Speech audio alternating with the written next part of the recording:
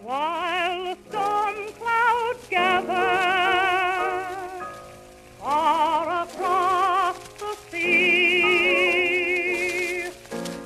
let us swear allegiance to our land that's free. Let us all be grateful that we're far from there as we raise our voices in a solemn prayer. God bless America, land that I love. Stand beside her and guide her through the night with a light from above. From the mountains to the prairie to the ocean, white with foam.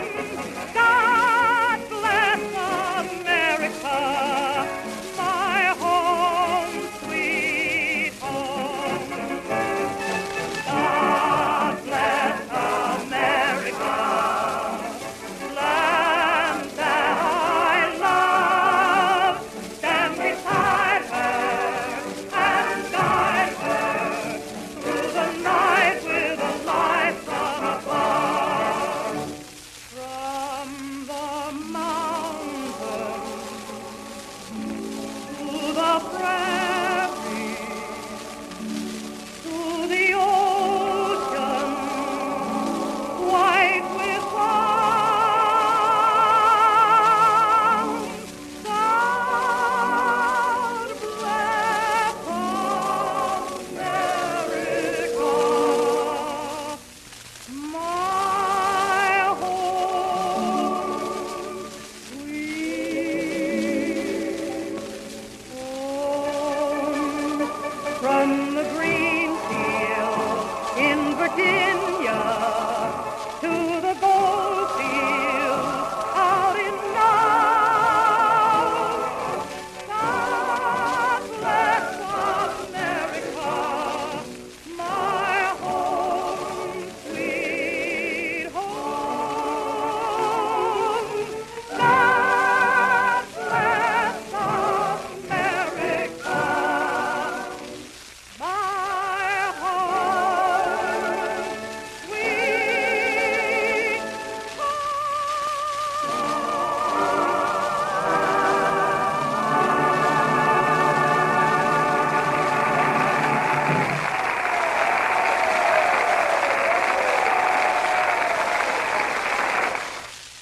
Hi, everybody, and welcome to the Wrestling 20 Years Ago podcast. My name is Rory McNamara. It's WCW Great American Bash 1999.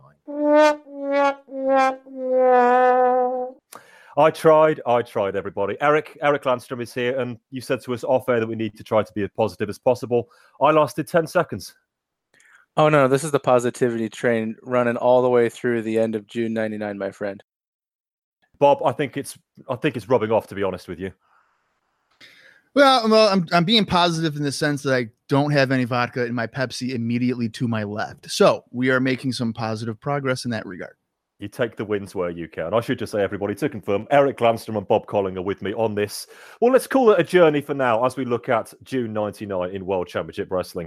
Before we set the train rolling, that's going to be a metaphor for the next 2 hours, isn't it, Eric? That bridge up ahead looks awful rickety, gentlemen. See, even you can't do it, even you. Just to say, everybody, we do have a Patreon available, patreon.com/wrestling 20 years. Do fire us up on there if you want to drop us anything to say thank you for looking at shows like this one and enriching your lives with the niche comments we're going to deliver over the next 2.5 hours and everything we have given for you over the last nearly 6 years. Every little helps. If you give us $1, as soon as the show is edited, it will be with you before anybody else. If you wish to drop us $5, you will get special bonus shows each and every month. More details on those towards the end of this show, should you still be listening then. So, Eric, with our loins well and truly girded, let's go in with the news.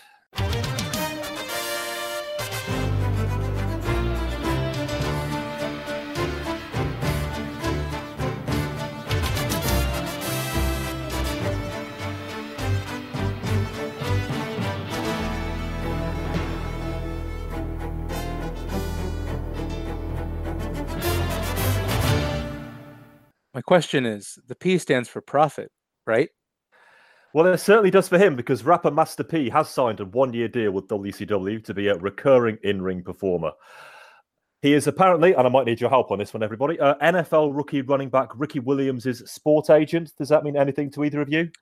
Yeah, so basically, I mean, he manages in real life the sports contracts and advertisement opportunities for a very hyped young football player from the University of Texas named Ricky Williams, who was apparently so good that he compelled the entire New Orleans Saints to give up every one of their draft picks in the single draft recently to acquire him. So, yeah, that's the rub there. So he's got a real life job as a manager while he's one of the most influential hip hop stars from a financial perspective on earth. And apparently, Bob, this one's your domain. He tried out with the Charlotte Hornets. I guess. I don't even recall hearing about that. Although I do vaguely, I think, remember hearing that. I mean, the Hornets are kind of desperate. They've lost a bunch of their main stars over the last 4 or 5 years. And this is why I've got you two on for, again, niche comments like this when US sports are required, which they are 95% of the time on these particular shows. Yes, so Master P, he is a famous rapper, so it says here, and his relationship with WCW is partly as a result of his bodyguard Swole, who actually wants to become a pro wrestler, and it must be said, he does look the part. We've seen a lot of Master P this particular month, getting involved with his buddies, Conan and Rey Mysterio, fighting the good fight for rap music against Kurt Hennig et al. We will talk about that a bit later on. Needless to say, Master P is getting very well remunerated for his appearances. $200,000 per appearance, it tells me here. And Mr. Swole, $400,000 a year. And bear in mind, he hasn't even got in the ring yet. Nice work if you can get it. Well, on to something else. The Great American Trash. Yes, an event so bad that even Great American Bash 1991 looked askance at it and said, guys, really? We will break it down match by sorry match for you very shortly, dear listener, but not one for the scrapbook, let's say that. The main event, if you can call it that, ended in a disqualification, because of course it did, and not even the return of Sid could cheer me up. Well, not much anyway. We'll say a lot more about that coming up, but for now, Rory, and this is what I'm going to say when I quit the podcast, good luck finding the next guy. I did not feed him that line, everybody. Eric really thinks this, and you know what? He's bloody right as well. Anyway, yes, good luck finding the next guy. These are actually the words of one Bill Goldberg, Esquire. A negotiating impasse between him and World Championship Wrestling at the moment, with Goldberg even threatening the nuclear option of retiring from wrestling completely if he doesn't get the concessions he's after.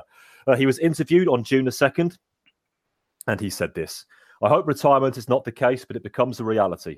Without getting myself into trouble, it's a part of negotiating. He then says this about the streak. The direction that I was headed was one that had a lot of mystique associated with it. It could have been legendary. That chance comes only once in a lifetime, especially for me and the wrestling business. All I can say is good luck finding the next guy. Should be said that he's still on a very handy contract of $800,000 a year. But some people just aren't happy, are they? But let's face it, he's got a point here. Rory, I'm looking through the 1991 Great American Bash results in my PWI almanac here, and yeah, that tells you everything you need to know about how the 99 Bash went. Anyway, Conan is going to speak on this. We might have to do a match-by-match comparison when we get there. Yes, Conan is going to speak on this. Conan spoke to USA Today about the current state of WCW, and a lot of very interesting comments from him. There's a first time for everything. You have a lot of wrestlers who wield a lot of power. If you don't conform or be part of their clique, if you're not drinking or training with them, you get cut out. Whoever can he mean? That's just bad business, he continues. He says that WCW is getting stale and that fresh faces are being held back. He said there was a time where Bischoff was tolerable. I think they call that damning with faint praise. But Bischoff changed because his condescending approach was not getting results. Now he's trying to rectify it. He then confirmed, I hate the politics and the hypocrisy. I want to wrestle and have fun, he says, while still under contract to World Championship Wrestling. Is Dick Flair finally going to get his? Oh, I kind of hope so. Yes, Shane Douglas, everybody, is bragging, because Shane Douglas, that he has 7-figure offers from both major companies. Neither of those things are true, but Shane Douglas. As far as we know at the moment, the WWF did offer him about $225,000 a year for 3 years, but they pulled it because Shane Douglas. WCW had an offer on the table for around 3 years at $300,000 a year, with possibly an option for a 4th year. He has not signed yet, but it's looking extremely likely. A talk at the moment that they're going to form a Team Extreme with Douglas, Hack, and Public Enemy. However, he will not be reforming the triple threat with Benoit and Malenko. Ric Flair was asked about, of course he was, Ric Flair was asked about Douglas' impending arrival, and apparently he doesn't have a problem with it as long as he doesn't have to work with him. Something a little more scary here. There was a Raven health scare. Raven's been off TV anyway. Well, he's been having some rotator cuff surgery, and he had some further cosmetic surgery done on his chest and his stomach, which led to some complications, meaning some 5 pints of blood leaked into his body after some internal cuts. Doctors quickly gave him several blood transfusions, and they told him he was within hours of dying if he hadn't admitted himself into the hospital when he did. Some friends of his feared the worst when he wasn't returning calls on the Wednesday or the Thursday of that particular week. But now I'm pleased to say all does indeed seem to be well with Mr. Levy. I shall just give you the ratings for the month because I'm duty-bound to do it, WCW fan listeners. On the 31st of May, it was a 6.3 against the 3.3. You know which company comes first in all of these. June the 6th, a 6.7 to a 3.2. And pretty much the same on the 14th, a 6.7 against the 3.3. That's coming out of the pay-per-view, of course, remember. A 6 to a 3.1 on the 21st. And finishing up the month, a 6.8 to a 3.6. The 1 week they avoided being doubled completely. Progress, progress.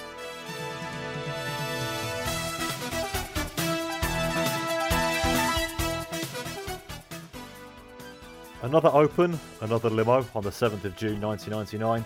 Savage has brought the gals with him, plus a bucket of something. He is the master of kid games. Hack versus the Prince is our opener here in Cleveland. The commentary team's indignance at Hack smoking looks somewhat glib after the merciless beating the interfering Brian Knobbs receives. Morris and Kidman were in there as well, and Hack won the match, by the way. After revealing the identity of the higher power, Bischoff hangs around on commentary to bring up VM's $110 million lawsuit. He means Sable's rather than any other one, but still, that's a bit too soon in my opinion.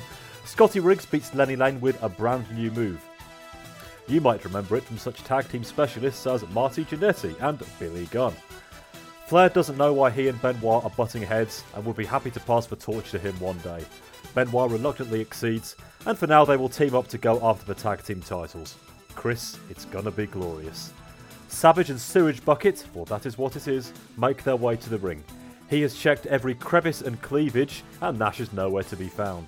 The contents of the bucket are fully fermented. He is ready to dump it over the head of anybody stupid enough to challenge him. And here's Sting. After auditioning for the role of Frankenfurter, he wants a match with Macho tonight. Macho Madness, though, is on Viagra. After a replay of last week's major talking point, well, we discussed it anyway, here is the supposedly AWOL Kevin Nash with a travel bag. He can't smell Savage if you smell what he's spewing. During this, a very loud fan tries to tell Kev he is nothing without Shawn Michaels and tries to get an HBK chant going. I'll play that in for you shortly. Macho is back and calls him a stupid Percy on. Nash, though, demands Savage put down the bucket and beg for a match tonight. And then the bag starts moving. Out bursts a young lady to pour the contents of the bucket over Randy's head. Bischoff laughs far too hard at all of this. Tag titles up for grabs now as DDP and Bam Bam defend v Flair and Benoit. The Crippler goes for the hot tag, but Rick just walks away. Will anyone ever learn? Arn gets on the apron and wants a tag, but here's Saturn instead. He wipes through the heels and then pins DDP, and that is allowed. The tag titles have changed hands. Of course they have. Whilst I am still trying to work that out, Kanyon helps us forget all about it by attacking the new champs. He is aligned with his fellow Jerseyans. La Parka and Silver King have a Mexican hardcore match v Damien and Ciclope. Why? Don't ask questions like that.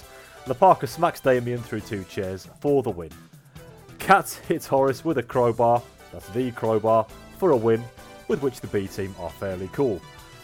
I knew Gene would be bringing out Piper for an interview even before he did.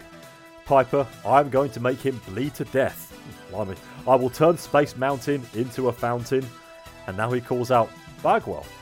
He coaxes out of Buff that the stuff has never appeared at MSG. Really? And at GAB, he will give him the ball. All credit to Buff for sneaking in that Cleveland reference from Spinal Tap 2, just like I did at SummerSlam 96. In a segment we will talk about shortly, Nash gets trapped in a limo and hit by a Hummer. Ray versus Duncombe Jr. Conan and Hennig jaw on commentary until Kurt interferes for the obvious DQ. After a few minutes of sparkling wordplay from the Steiners as Disco v Buff, Blockbuster settles that one. We've barely any time left in the show for Savage v Sting. Macho's gals help out liberally during it, leading to the WCW debut of We Want Puppies. Ref gets attacked for the cheap DQ, then Macho pulls his ladies in front of Stinger splash attempts. Steiner's attack, but here comes Luger with a bat. Oh, man. I just got here. I'm a little late. I brought my gear. It's in the bag. So Macho Man, everybody know, Macho Man came out here and said he doesn't like to be made to look ridiculous.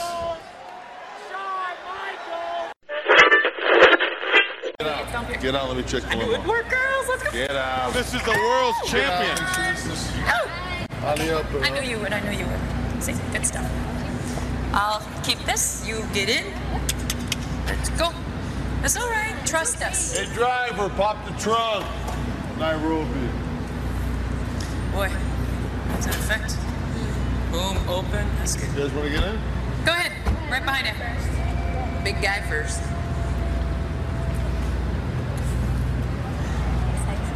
Make sure you're up for this. Yeah. Can handle 3? Yeah. Thank you. Just get move over. I'll get Not ready. a bad Okay, night. so- All right. Later on, sucker! You like being a smart ass? Want to go for a ride? Get him!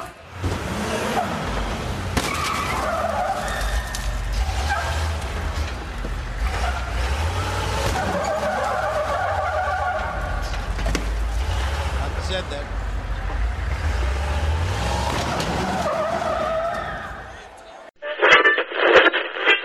So, Bob, we were on the show last month where we were talking about WCW choosing to build a first-time ever match between Randy Savage and Kevin Nash, with Nash basically pouring sewage into Savage's car. So, of course, Macho got even the only way he can by getting his girls to goad Nash into climbing into a limo. Nash would really be that stupid, wouldn't he?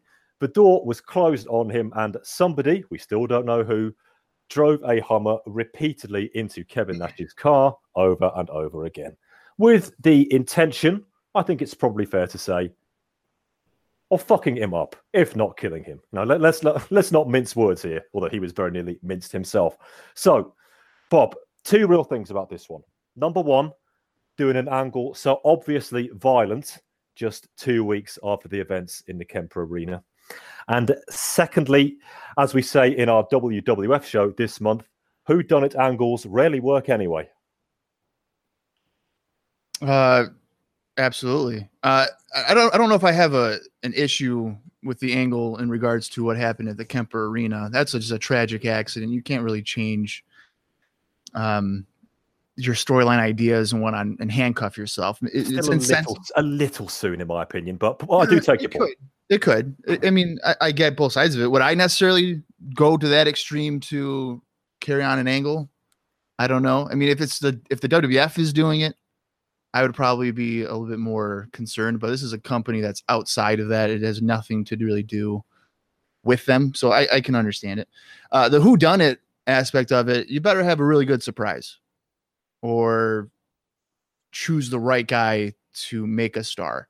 This seems to be a pretty good idea to elevate somebody, because let's be real, the main event scene right now in World Championship Wrestling is a group of 45 to 52-year-old men, and is considerably worse in ring wise compared to your opposition. So you got to try to find a guy to get younger and maybe kind of build around them. And this could be an interesting way of doing that. My main problem with this happens a week before the pay-per-view, 6 days. And I believe that Nash had just embarrassed Savage like an hour and a half prior, maybe even sooner, in the ring, right? Am I correct on that? Yep, that's right. When he managed to wangle a girl in a bag who crawled out of said bag and poured sewage on Randy Savage, like you do. Right, exactly. I mean, that's how everybody gets revenge on people these days. This would have been really good, a really good idea if they had done this maybe the night after Slamboree or just further out, because they do this. And I'm thinking Nash is dead. I mean, he dramatically like punches out the window, so he's, I guess, alive, but he's probably seriously messed up. Like, he's probably not going to be getting up for a little while. And then maybe 45 minutes go by, and Tony Schiavone's just like, folks, got an update. Kevin Nash has got some bruised ribs, but he's okay. But way to just kill the heat for this monumental thing. Like, this is explosive angle. Maybe in terms of like of angle driven of anything, this is probably the most substantial thing since Brett had the metal vest underneath his chest. Like, I'm literally watching Nitro and thinking, holy hell, like, is this guy going to make the pay-per-view? And 3 segments later, Schiavone's just casually, oh yeah, I mean, like that probably hurt, but I'm getting reports that Nash is a little banged up. His like ribs are kind of maybe hurting a little bit, but he is definitely okay. What, I mean, draw some suspense. Tell us, like, is Nash going to be at the pay-per-view? Because maybe people will be inclined to be like, is this guy even going to be here? Or is somebody else going to have to wrestle? Like, who knows? And you just completely, for me, it's a baffling decision and completely took me out of the whole potential angle they were going for, because they have no pacing apparently for angles. And I was greatly disappointed that it took them 45 minutes to kill it off for me. Eric, chime in. Don't be shy. I agree with everything Mr. Calling the Wise just put forth. And I specifically want to comment that I also agree that the violence part of it is not an issue for me. I think it's they're too different, and this one's so obviously an angle, and it was played off as an angle, and then the way that they handled it, I mean, I think it completely negated any sort of potential long-term impact that this potentially violent scene could have had, because like Bob said, they killed it within an hour or less. And I agree with everything that he said about you need to have the angle planned ahead of time. You need to know where you're going before you book it, or else if you're trying to find out who done it and WCW's actually trying to find out who done it while they're booking the angle, it's just going to suck. So it's got to be someone like a Hall, who I know is out of commission right now, but if someone like a Scott Hall or somebody from Nash's past were to come in, or to be somebody impactful, or a young guy they're trying to get over, but it can't just be forgotten about or brushed aside as this thing moves forward, or it can't just be booked at the last minute. So, hopefully WCW kind of knows where it's going with this big angle, but I don't think it's going to matter, because like Bob said, why would I care who hit Nash with a Hummer if he was fine in 45 minutes? So maybe this isn't a whodunit angle. Maybe this is just oh, by the way, it was Scott Norton driving the thing, and the NWO was trying to get one over on Nash, or working with Savage, whatever. It doesn't matter. I think the biggest issue that this storyline represents, though, is that they're apparently trying to get Nash over as the top babyface in the company for some reason. Maybe it's because Kevin Nash is booking the top of the card. Yeah, I was going to say the word "they" is doing some very heavy lifting. Yeah, in that sense. It's not the royal they, it's the Kevin Nash they. The problem is, he obviously has no idea how to book a babyface to become a liked top of the card babyface. All you have to do is look at what Hogan and then more recently Austin have done in terms of sell in the lead up to the blow off. Hogan sold to everybody. Hogan sold to Quake. He sold to Sid. He sold to Mr. Perfect and the Genius, for crying out loud. But then at the show, Hogan goes over. And that's fine. That's a good formula. Austin the same way. The corporation, McMahon, Patterson, and Briscoe get over on Austin as often as Austin gets over on them on TV, at least while the cameras are rolling. But then at the pay-per-view, Austin, more times than not, goes over. And that's how you book a successful babyface. You get a little heat on them, and then they can come back with fire. Here, Nash is just overcoming the odds at every little turn of the storyline. And so there's no point where the audience can feel any sympathy for him, any lasting sympathy for him, I hope Nash is okay, or maybe you keep him off TV for 3, 4, 5 weeks, like Bob said. But here they kill it within 45 minutes, and then Nash just comes out and makes dick jokes. Like the next week, after the pay-per-view, having a horrible match on the pay-per-view, where he didn't sell shit from this horrible collision. So I just think that trying to make Nash your top babyface in general is a bad idea, and that the way they're doing it represents a complete misunderstanding of how, if they were to have a chance of getting Nash over, they should do it. We will, sad to say, talk about Nash as a babyface again a bit later. He wouldn't want it any other way, would he? So hold those particular thoughts. Just to come back on the excellent points you're both making there very briefly. Number one, for me, it was too much too soon. Almost especially because it was effectively made light of. And it was made light of for two reasons. Number one, it was far too extreme a response to just having sewage poured on you. Now, that's never happened to me. Well, it will be when people realize I present podcasts on things like the Great America Bash 1999. But at least up until recording time, I've never had sewage poured on me. If horror of horrors, it does actually happen to me, I'm not going to retort by trying to hit that person with a Hummer or any other kind of vehicle, especially as I only have a push bike at this particular point in time. And number two, as you've rightly said, 40 minutes later, Kevin Nash was effectively right as rain. If you are going to do this, close Nitro with it. You can even have Tony going, oh, the amount of times Nitro closes with a 4-minute main event and Tony hollering, oh no, we're out of time. This, as the go home for the pay-per-view, was a chance to really, if you want to put it on a cliffhanger and you want to try and squeeze a few more dollars out of people who might be on the fence about this show, i.e. 98% of the viewing wrestling populace, then at least try to get them on side by having a real cliffhanger. You don't even need to worry about the whodunit element at this point, and I'm sure they're going to end up screwing it up. But at least, is Kevin Nash our hero babyface champion? Will he be able to make it to the pay-per-view the next week? And 40 minutes later, oh, it's just a flesh wound. Takes you out of the moment completely. So it was unnecessarily, in every strain of that particular word, violent.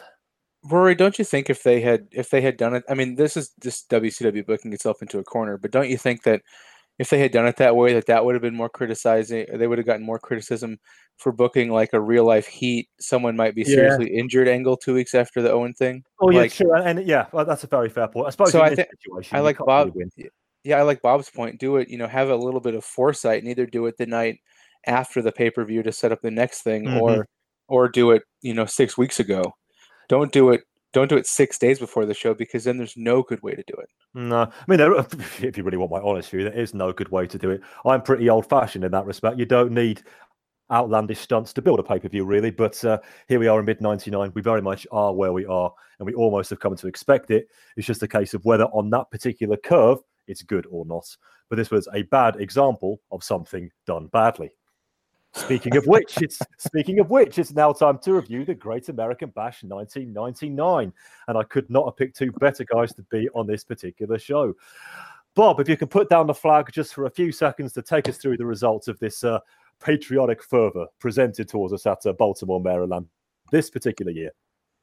I was about to read this like I was DJ Rand, but then I realized that people would probably tune out just like they tune out on Nitro whenever he arrives. So I won't do that. Great American Bash 1999. Pac defeated Brian Knobbs. Van Hammer defeated Mikey Whipwreck.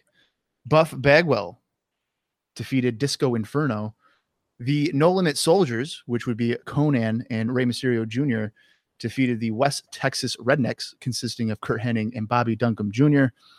Ernest the Cat Miller defeated Horace Hogan. Ric Flair defeated Roddy Piper by disqualification and thus remains the WCW president. WCW television champion Rick Steiner defeated Sting in a non-title Falls Count Anywhere match. The Jersey Triad, which consisted of Diamond Dallas Page and Chris Kanyon, defeated WCW World Tag Team Champions Chris Benoit and Perry Saturn. And in your main event, WCW World Heavyweight Champion Kevin Nash defeated Randy Macho Man Savage by disqualification. Okay, then, Eric, here it comes. That question. Normally so innocuous, but it's laced with barbs this time. Eric, what did you think of this pay-per-view? Yeah. My positive thoughts about this pay-per-view are that it was advertised as a wrestling show on pay-per-view, and it was in fact a show on pay-per-view which featured something nearly resembling wrestling most of the time, with predetermined arcs that mostly represented storylines most of the time, and it ended at the time that it was advertised to end after beginning at the time it was advertised to begin. So in all those respects, it was a good show. Good luck finding the next guy, indeed. Come on, Bob, try and stitch it together. Well, I paid $29.99 oh my God. for this godforsaken show, and I've been trying to call my cable company to get my money back, but they aren't letting me do it. They actually laughed at me saying, "You actually bought that?" And then they hung up on me. So I don't even know. I don't know what to say, because going into it, I didn't even know really what was on the show aside from like 1 or 2 matches. Mm-hmm. But thankfully, they gave us about a 4-minute highlight video to tell me exactly what the hell I was watching. So I did appreciate that. But yeah, this is going to be a fun couple hours of just venting about what we had to watch for almost 3 hours. Yeah, well, and they don't really do the main event before shows anymore like they used to. But instead, what they did was they dedicated the first hour of this show to be what would have been on main event when they used to do main event before the pay-per-view. Right. So you really got 2 shows for the price of 1. There you go. that was nice of them. Okay, my thoughts will develop as we go over the next 90 minutes or so. But just to say for now, dear listener, and I know it's a different company, but it sums it up quite well. If this show were a version of America the Beautiful, it would be Rockin' Robbins at WrestleMania 5. Oh, that's cruel. America,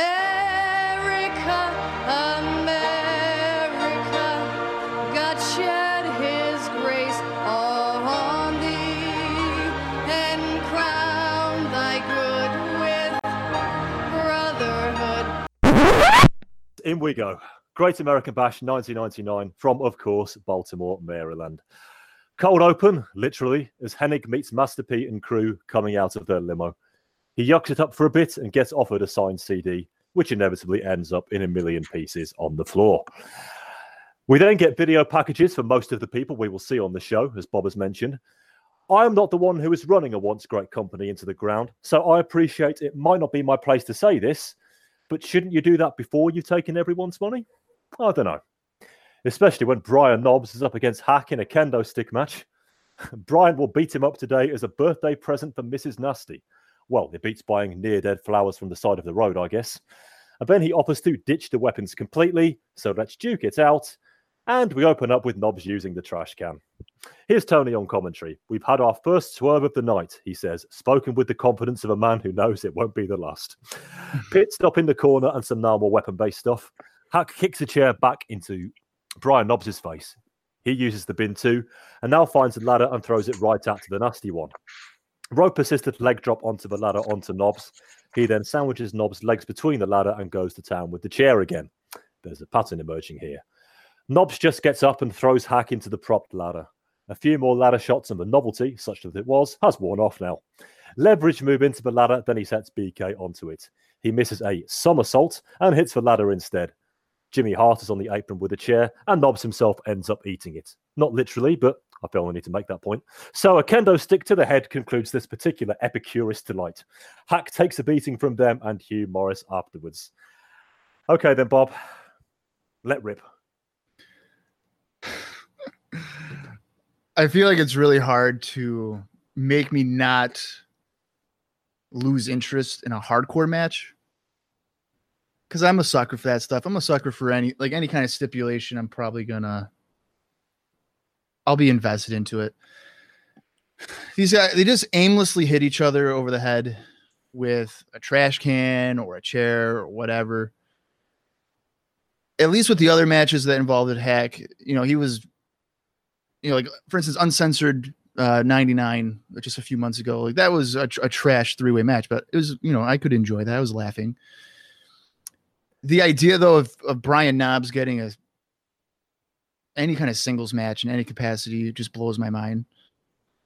And this seems like a match where it should liven up the crowd. You're doing stupid crap. Get some tables, get some ladders, which I believe they do. They just don't really use them for anything.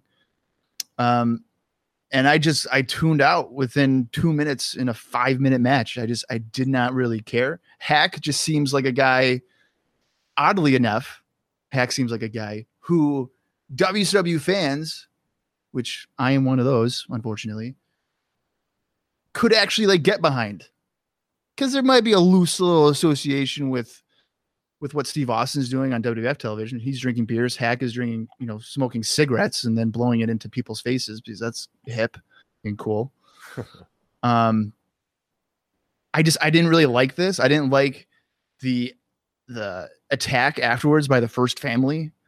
If you're going to start the show off with Hack getting a win, don't just immediately kill his heat by having him get attacked by the First Family. I'm glad that Hack actually won because, like I said, I think he could build some momentum, especially in this like division, I guess, if you want to call it.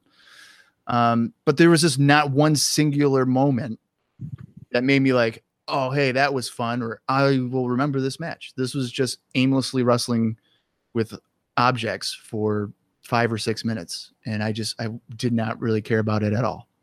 Bonus points though for calling him the Sandman during that. Hack, excuse me, hardcore Hack. Damn it! It's funny though. They've changed his name, yet Chastity gets to keep hers, and they have to talk about Sandman's past without mentioning it. It's fairly amusing, really. Much like this match in many roundabout ways, Eric. Props to Bob for calling this wrestling. That's well, fun. like you said, it was in a ring, and there was ropes, and predetermined wrestling. It's almost wrestling. So this show has. I'm not going to talk a lot about the match because there's nothing to talk about. But one thing that I gleaned from this show was that I owe our former steward Bob Bamber an apology. And I forget who was on the World War III 1996 show, but I need to apologize to that person as well because we were somewhat critical of the opening match of that show, which was the Ultimo Dragon versus Rey Mysterio for the J Crown Championship. I still never worked that one out, but okay. And boy, what I wouldn't give to have that match be in place of this match now as the opener. So I think WCW has completely reverted to having nothing matches as their openers, which is too bad because WCW, if anything, since 93, 94, when they started letting Pillman and Mero kind of just wrestle on cards to fill it out, whenever that was, those matches were long and sometimes boring, but they were at least somewhat resembling of entertainment. And so, yeah, I just would like to apologize to the listeners and to Bob Bamber and to whoever else was on that show for my negativity towards that match because I hadn't yet seen this match, and if I had, I would have been far more flowery about the Mysterio Dragon match. Yeah, I should just say it was Wayne Lithgow was the other guest on that particular show, and Wayne likes cruisers, I think, so he must have been just flabbergasted by my criticism. I remember listening back to that one, open mouth, and little did we know that 2.5 years later we would do a full 360, as Gorilla would say, and you actually really do want those days back. I should say about Wayne, who hasn't been on one of these shows for a while, he is the doyen of terrible WCW pay-per-views, having been there through pretty much all of 1995. So if you like what you hear, Wayne, by all means, do come back. Oh, so I'm just replacing Wayne then? No one can replace Wayne. Yeah, it's irreplaceable. And Wayne, we know you're listening. Get in touch, son. So yes, this was a. I nearly did it, Bob. See, it's rubbing off again. I nearly said wrestling and link to this match. What is happening to me? This is unlike many things on this particular show, though. It's almost not worth hating. If it's possible to have a pick from this particular pay-per-view, this might even be it because it was just a 5-minute hardcore match. That's all it was. That's all it purported to be. And yes, you can ask questions. Well, if you're not really going to pay too much heed or seriousness to it, why is it opening the show? And a very fair question. Somebody way above my pay grade will need to answer that one for you. But for what it was all right. Just my real problem is Brian Knobbs is still here. And he's still doing the same stick he was doing a decade ago. I'm still plain nasty. There was a reason for that, mate. You know, we all know why you're there and what pole you've greased your way up. You know, it's plain to see. It's as plain as your gut, my friend. But hey, you're still being paid for it, and you're clearly investing that money wisely. So I suppose good luck to you. But there's nothing to report on here. But I will take that over some of the disasters coming our particular way. We cut to the back. Bagwell has got Piper's back tonight, and Hot Rod is happy to hear it. Well, at least it is until Buff walks away. So, coming up next on main events, we have Mikey Whipwreck versus Van Hammer. And Bob, no joke, my notes here start with $29.95, Bob.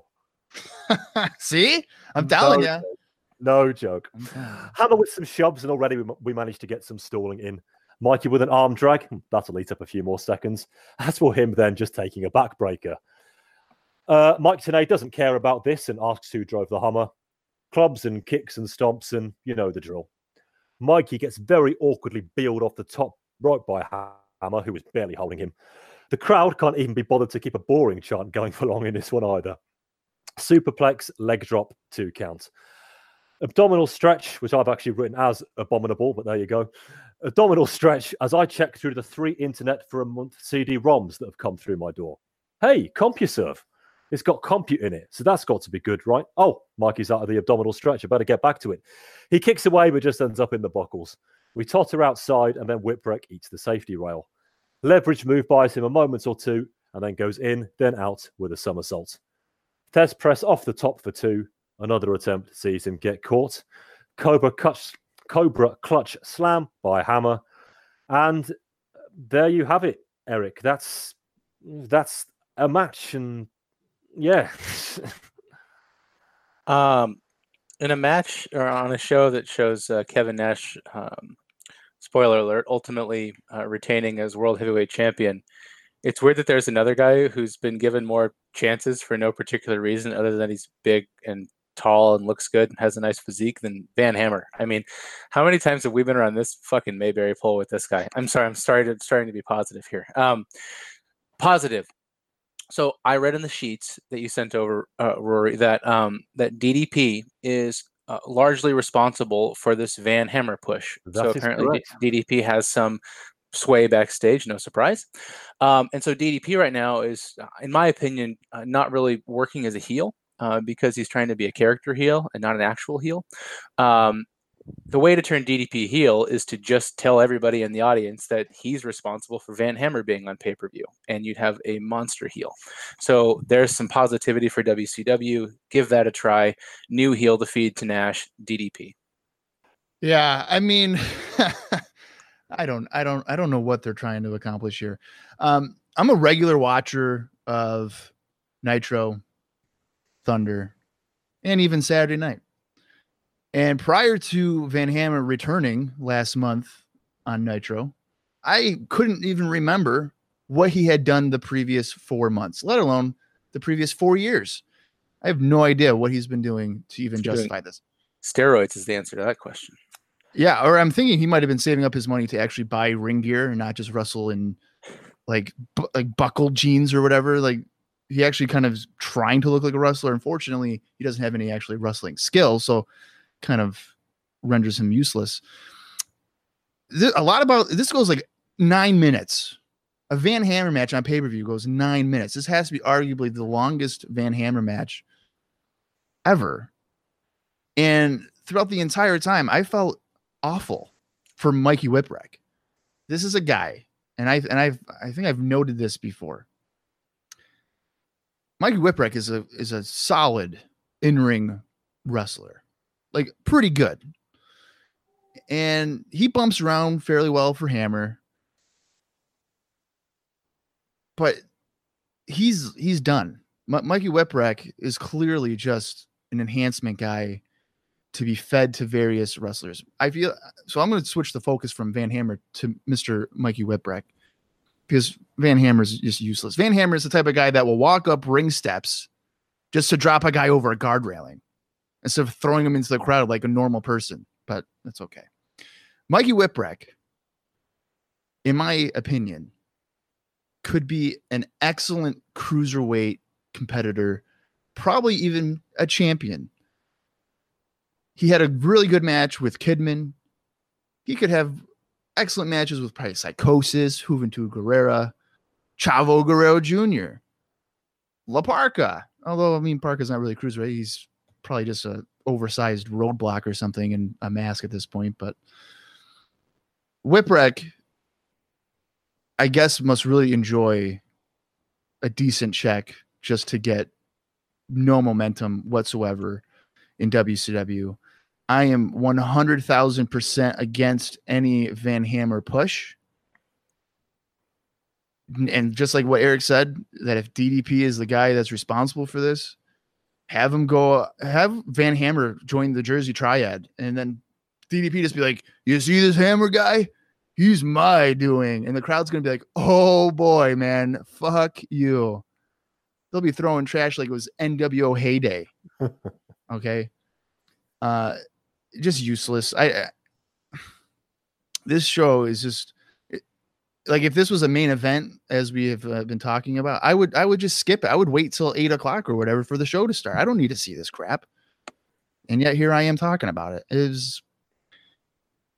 Mikey needs to just break his contract, take some steroids or something, and say, I didn't realize that it wasn't Flintstone vitamins, and go back to ECW or somewhere. I don't know.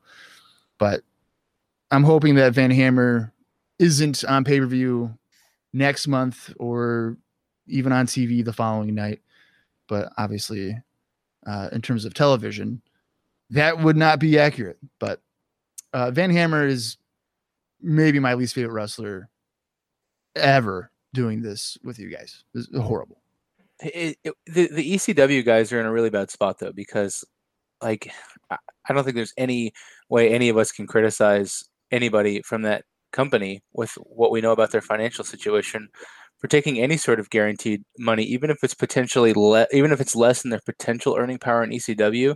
To know that you're going to get a check in the mail every week, every 2 weeks, every month.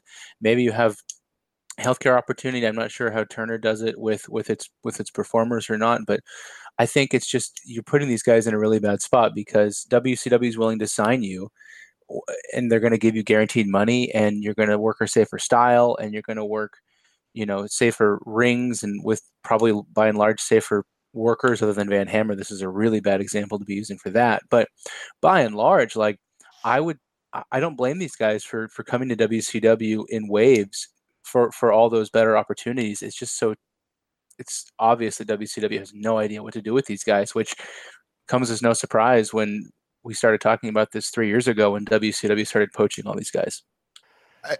You're absolutely right. I mean, you have to look at from, like, let's say, Hacks. I almost said it again. Hacks mindset here, where if he's getting something FedEx to him, a contract that says $200,000, he's probably looking at that saying, well, Heyman's paying me about 125, and I'm freaking going through barbed wire and whatnot. I can probably take gimmicked trash can shots to my head for a year or two and make 6 figures. Same thing with, I don't know if Whipwreck would be making the same amount of money. I would probably do the same thing. And even this exposure, if you were to get fired, if you go back onto the independents, you're probably going to get a higher rate. But as a fan, it's like, I feel really bad for Mikey Whipwreck, because even in this match with Hammer, he is bumping very well for the guy. He has a couple moments of shine, and I just wish that he was in there with guys that were his style and not like Van Hammer or Scotty freaking Riggs. Like, what are we doing with Mikey Whipwreck to not, use him at a higher peak potential where he should be? It's just baffling to me. If Kevin Nash is in a room and he's thinking, oh, I got Mikey Whipwreck, he's one of the good in-ring guys with ECW. All right, 9 minutes, Van Hammer, pay-per-view, book it. No, it doesn't make any sense to me. Yeah, do we really need to be wasting another 6-figure sum on another jobber? I mean, just look at their roster. I remember I did this count a couple of months ago. I think on their active roster, they've got something like 125 wrestlers. If you look at everybody who's on there, they're bringing in people like Mikey to do jobs to Van Hammer. And say, no disrespect to Mikey for taking the dollar, and I'm sure we would all do it. And if any troglodytes out there who still want to say that Mikey sold out, then, well, sod off, quite frankly. You don't pretend you wouldn't take it. But it is frustrating as a fan seeing him brought in as pure job fodder. But hey, he's getting on pay-per-view every single month. That's 3 in a row now where he's jobbed to Kidman. Okay, fair enough. And Scotty Riggs, and now Van Hammer. And just before I move on this one, because the match was pants, it was Mikey is decent selling against one of the probably the most irredeemable wrestler in pro wrestling at the moment. I think there might actually be, we might even be talking about him a little bit later on, somebody who might even be, whisper it, purely worse in the ring than Van Hammer, but he has got the intangibles. Van Hammer has got nothing whatsoever, whether he's a heavy metal guitarist who can't actually play, whether he's a member of the flock who doesn't do the mad thing at all, whether he's a peace-loving hippie 30 years after the fact, or he is, shock horror, Van Hammer, the wrestler. And well done, Bob, as well. You mentioned Sandman in the first match, and here, in this particular match, you mentioned the S-word, steroids, in connection to Mikey. So well played. Let's get on to match 3. Disco Inferno versus Buff Bagwell. This one could be competent. They share pose-offs on the buckles, with Bagwell easily getting the better of that in the eyes and mouths of the crowd. Buff milks their cheers and gets the second knockdown and a nice swinging neck breaker. This after Disco milked their cheers and got the first knockdown and a nice swinging neck breaker. We get the Buff dance thing. Yeah. Early slugfest is won by BB, and he takes the action into the corner. He teases the blockbuster, but Disco quickly backs off on that one. Buff flips the bird, because that's what cool baby faces do these days, right? But then walks into a stun gun and a big clothesline. Inverted atomic drop, and Bagwell spills outside the ring. Just laughing because I'm getting to my next line here, which I'd forgotten about, I must say. Tony says, congratulations to all high school graduates. Yeah, because they're watching this tonight. Back in Inferno with a double axe handle off the top for 2. Hard slam, and he goes up again, but this time he misses. Back drop by Bagwell, and here be 10 punches. Inferno is down, but he falls into the ropes to stop the blockbuster again. Outside, he hits the last dance. I missed that name change, I must say, the former Chartbuster, and then waits for the count-out win. Buff is there, though, at 8. He then preps him for the Macarena pile driver. I missed that one, too, but Bagwell is out.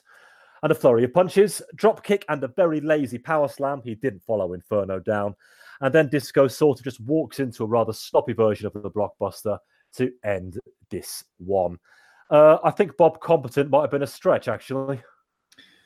Oh boy. So this whole situation between Buff and Disco, I think Disco was like, oh, Buff wants to be a main event. Well, I want to be the main event, and I'm going to beat you to be the main event. If these two guys, based off this match, are going to be in the main event, God help us all. We might as well just stick to your Hogan, your Flair, your Nash, your Savage. Let's just stay with that. The context of this, though, to me as well, I have no reason to care about this. There really isn't any kind of angle, I feel like, between these two. And your match here is two guys, like I said, that want to be in the main event, and they're going on third. You're going on third. This is like, let's say we were all in, single A baseball, and we're all hitters, and we're like, hey man, I want to be a major league baseball player. Well, I'm batting 7th in single A. Rory, you're batting 8th, and Eric, you're batting 9th. Hopefully, I'm a good pitcher on a National League affiliate. and I'm like and I get a hit, and then I brag to you guys because you guys got out. Like, what have we accomplished? Buff Bagwell wins the 3rd match on a pay-per-view in a throwaway angle. Like, this doesn't elevate anybody. Disco Inferno is a comedy guy. That is 100% what he is. Bagwell, at one point, I can't recall if it's on this one or on television, but he's like, oh, I might have got kicked out of the NWO, but at least I was in it. Now we're doing those type of insults about a group that doesn't even really exist anymore. And let's face it, everyone was in the NWO. Right. I'm sure Van Hammer was in the NWO at some point. Like, who knows? He might have been playing Kurt Hennig for a little bit there. I mean, who knows? I wanted to think this was going to be good. And if it were to have been good, it could have given us, excitement for potentially these two guys in a bigger match. But, and I want to point out too, right here, that the following night on Nitro, Disco loses to freaking Van Hammer. And this is a guy who's like, I want to be in the main event. And they job him out to Van Hammer the next night. on Nitro. Yeah, thanks for that, guys. Disco's probably, as soon as he saw that on the sheet, he was like, well, there goes my credibility because I just lost a freaking Van Hammer. And then I lost a Buff Bagwell. Holy God. I mean, the match is not good. It is not good. If this was maybe, Bischoff and them are looking at this saying, this is your chance to show us that you can go. And boy, did they fail. Because it wasn't even a good mid-card match. I wouldn't put these guys near the TV title right now. It was a sloppy. It was thrown together to fill out the pay-per-view. It felt like this is worrisome to me for WCW that they really have nothing to even elevate into a bigger spot than what they have. So that should throw their depth is probably way out of whack. So be prepared, guys, for the next probably 12 years of more Hulk Hogan and all those guys, because they got nothing lined up right now. Joy of joys. What have we got, Eric? Well, with the exception of agreeing that this match wasn't very good, I almost completely disagree with everything Bob just said. For these reasons, I guess. It's obvious that they're, whether you agree with it or not, and I do not, but it's obvious that they're trying to make something of a credible upper mid-card main eventer out of Buff Bagwell. Okay, blows fine. my mind. But it is what it is. You're not booking it. You can't control it. Change the channel. But if the WCW, I sound like, the WCW. But anyway, if WCW is going to make Bagwell a credible upper mid-card guy, you have to give him clean wins on pay-per-view over people. And you have to have him win television feuds started by people who instigate them. So in this case, I don't think there's any issue with anybody on the roster saying, I want to be world champion. I want to be in the main event. Like, why the hell else are you here? I think that's booking 101. And it's an easy reason for two guys to have a feud. I'm better than you. No, I'm better than you. Up until now, we've been about equal. Let's hash it out. Well, it turns out Buff was right. He's better than Disco because not only did he beat Disco, but then, like you said, Van Hammer beat Disco. So that clearly distinguishes Buff from Disco at least and moves Buff up. I don't think it hurts Disco at all, but it gives Buff a little bit of a perception that he's higher than Disco at least. And so you start to bump him up here and there. And then as the month unfolds, he gets a clean pinfall victory over Ric fucking Flair in a tag match on Nitro. Like, WCW can at least do the easy thing where you have a guy get clean wins on TV for months in order to elevate them. Look what they did for Luger when they were trying to build Luger back in 95, 96. He just came out and got wins, and it didn't matter against who, but he got wins. They did it with the Giant too when they got the Giant over. Just give guys wins on television. And so I think if your end goal with Bagwell, to the extent that WCW has an end goal with any of this, if your end goal is to get Bagwell over as a star, you have to start somewhere. You can't just have him come out and beat Sting on pay-per-view. So give him a clean win against somebody that the crowd likes, against somebody that the crowd knows, and just keep building from there, one brick at a time. WCW's hotshotted so many things over the last couple of years. Maybe the slow build with Bagwell could actually turn out to be something different and lasting. Everything you said, Eric, makes sense. When he got the win, the following night over Flair, which I'll get into later, to build him up. Just last month at Slamboree, he got jobbed out to Scott Steiner. And then but you got to build him back up. Then and you can't have him. So he can't win the U.S. title. And then we're supposed to believe that I can go for the world title though. You can't even get the second level championship. I mean, he's had matches with Rick Steiner on Nitro for the TV title, and he couldn't beat him. So then we're supposed to think that because you beat Disco, who he had just beaten on the Nitro before the pay-per-view 6 days ago, this is basically a Nitro rematch, that it's justifiable in our heads that he's going to become a world champion. And I might as well just get into it right now about the Flair thing, because it is pertaining to Bagwell. I did some research before getting into this whole chit chat here for this pay-per-view. How much value, realistically, does a win over Ric Flair in any context, how much weight does that really carry? Now, I'm sure you guys are going to be like, Bob, what the hell are you talking about? It's June 1999, folks. After doing some research, I'm going to list off 4 matches in which Ric Flair actually won a match in a singles capacity, not tag team, nothing. June 1996 against Randy Savage in New Japan Pro Wrestling at the Summer Struggle. He won that one. August 96 on Saturday night against Dean Malenko. It's a good win. Well, in 1996. 6. Remember that guy, Six Pac? At Road Wild 97. And then his most recent victory over any kind of credible name. That was the best match on Road Wild 97 too. It was 2 years ago. It was Chris Jericho on Thunder, the very first Thunder. And Chris Jericho, at that point, hadn't really even gotten much momentum as a heel. That's the last time Ric Flair had any notable win, clean wins, anything. So you look at the Nitro where Bagwell beat him.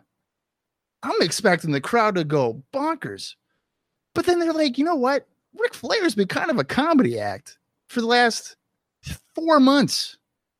So, like, is it really that big of a win? Now, if this happened in, let's say, 1988 or something like that, or even 94, you're probably going to get a huge reaction. But when Ric Flair has been booked in such a horrible manner to maintain credibility, anybody getting a win over him, to me at least, means pretty much nothing, which is shocking to say because Flair is arguably one of the most accomplished wrestlers that WCW has. They're trying to make new stars, and like we've been so critical of WCW for relying on your Hogans and your Hall and Nashes and your Stings and your Savages over the last few years, and like they're trying to do something different. Apparently, with Bagwell, if you read the sheets, he's in for a big push, like him or not, and like I just don't understand how we can sit here and be critical of WCW, at least trying to do something with somebody who's somewhat outside of that inner circle. I mean, hell, the guy's, he is what he is, but like, let's at least give them a chance to do something and not just say, oh, because he's Buff Bagwell, he should just be, a jobber. Like, I just don't understand the vitriol towards this thing that was, booked pretty well overall, despite what you think of the guy who's behind the push. I think my point is that the people that WCW sees as stars are in fact not really stars. But that's not. Then change the channel, but you can't criticize them for trying to do something different at this point. They fucking need to. I just think they're choosing the wrong people to put them over. Hi. I do. I think if Bagwell were to have if he would have pinned a DDP, that's a bigger win in the context of what they're trying to achieve. To me. That's what I think. They're stars. The guys they think that have a big name value. Again, this is all from my mindset. And the only reason why I watched any of this is to talk about it. Or otherwise I would have changed the channel, for the record. Yeah, I don't think they're picking the right people to elevate their new stars because they're booking. If you watch Nitro, every match ends in a DQ, so you're not really treading anywhere upwards. Everybody's on the same level for the most part. So I can appreciate the attempt of Bagwell Inferno trying to get elevated up into the thing here. But the timing doesn't make any sense for me because Bagwell just lost last month, couldn't win the US title. He hasn't been able to beat Rick Steiner. You know what I mean? Like if he would have beat Sting, like Rick Steiner's the top guy according to WCW. Yeah, so, right, but you're trying to get him to the Sting level. Bagwell's not at the Sting level. But if he were to have beaten Rick Steiner, let's get him to Booker T level before we get into Sting level. Well, that's my point though. Like Booker T should be a guy. I know he's injured and he comes back later in the month. But if you put Booker T in this spot, I'm buying into it. But this is how they built Booker T too. How many fucking wins did Booker T get over Disco Inferno? Like when Booker T was a green tag guy for like 6 years, like Bagwell, and he was a questionable worker with questionable mic skills, and they kind of saw something in him, and they let the reins off him a little bit, and they gave him wins over low to mid card guys on television for months on end. And now he's a guy that we cite as somebody kind of like a DDP who was built the same way and had the same criticisms as a guy that WCW is kind of homegrown and can kind of rely on moving forward. So I think, rinse and repeat with Bagwell, who's another guy who's kind of a WCW guy, like Booker. Like DDP, a stalwart who's been around, who's been loyal to the company. The fans react to them whether you think they're a good worker or not. I think this formula has worked 2 times over in the last couple of years for WCW. Why not try it again with another guy similarly situated? I don't know. I don't know if I see it with Bagwell. I mean, Booker in ring. I'm a big in ring guy. That's usually been my thing. If you can't go in the ring for me, I can't get behind you. And for me, Bagwell is just a guy that right now, for what I've seen, I can't get behind. And I have severe doubts that Kevin Nash, who can't even book himself to be likable, can book Buff Bagwell to be a main event act or upper mid card. There's just no way. Hi. We told you this was going to happen. Yeah, I do remember with now great fondness the days when I was told that it was my fault that these shows were so particularly long. This is a case of do as I say, not as I do. But a fine discussion, nevertheless, chaps. I'm very glad you found nearly 50 minutes to talk about Bob Bagwell getting a win over Disco Inferno. Oh, what am I doing with my life? I've done it. There's nothing me or anybody else can add to that particular one now. So why don't we move on to our next match in the pay-per-view, which is Ray and Konnan against Hennig and Duncan. Our Bowdy heroes come out wearing gas masks for this one. Say it fast 5 times. I'm sure Master P would be able to. He is here with the No Limit Soldiers, and they're in the front row for this match. I'm sure that's just a coincidence. Hennig cheaply insults P, so the good guys are in with high-octane offense straight off the bat. Hennig has even brought along his by the ropes flip cell. You know the one. Assisted dropkick puts him outside, and then P slaps him. And we reset with K-Dog and Duncan.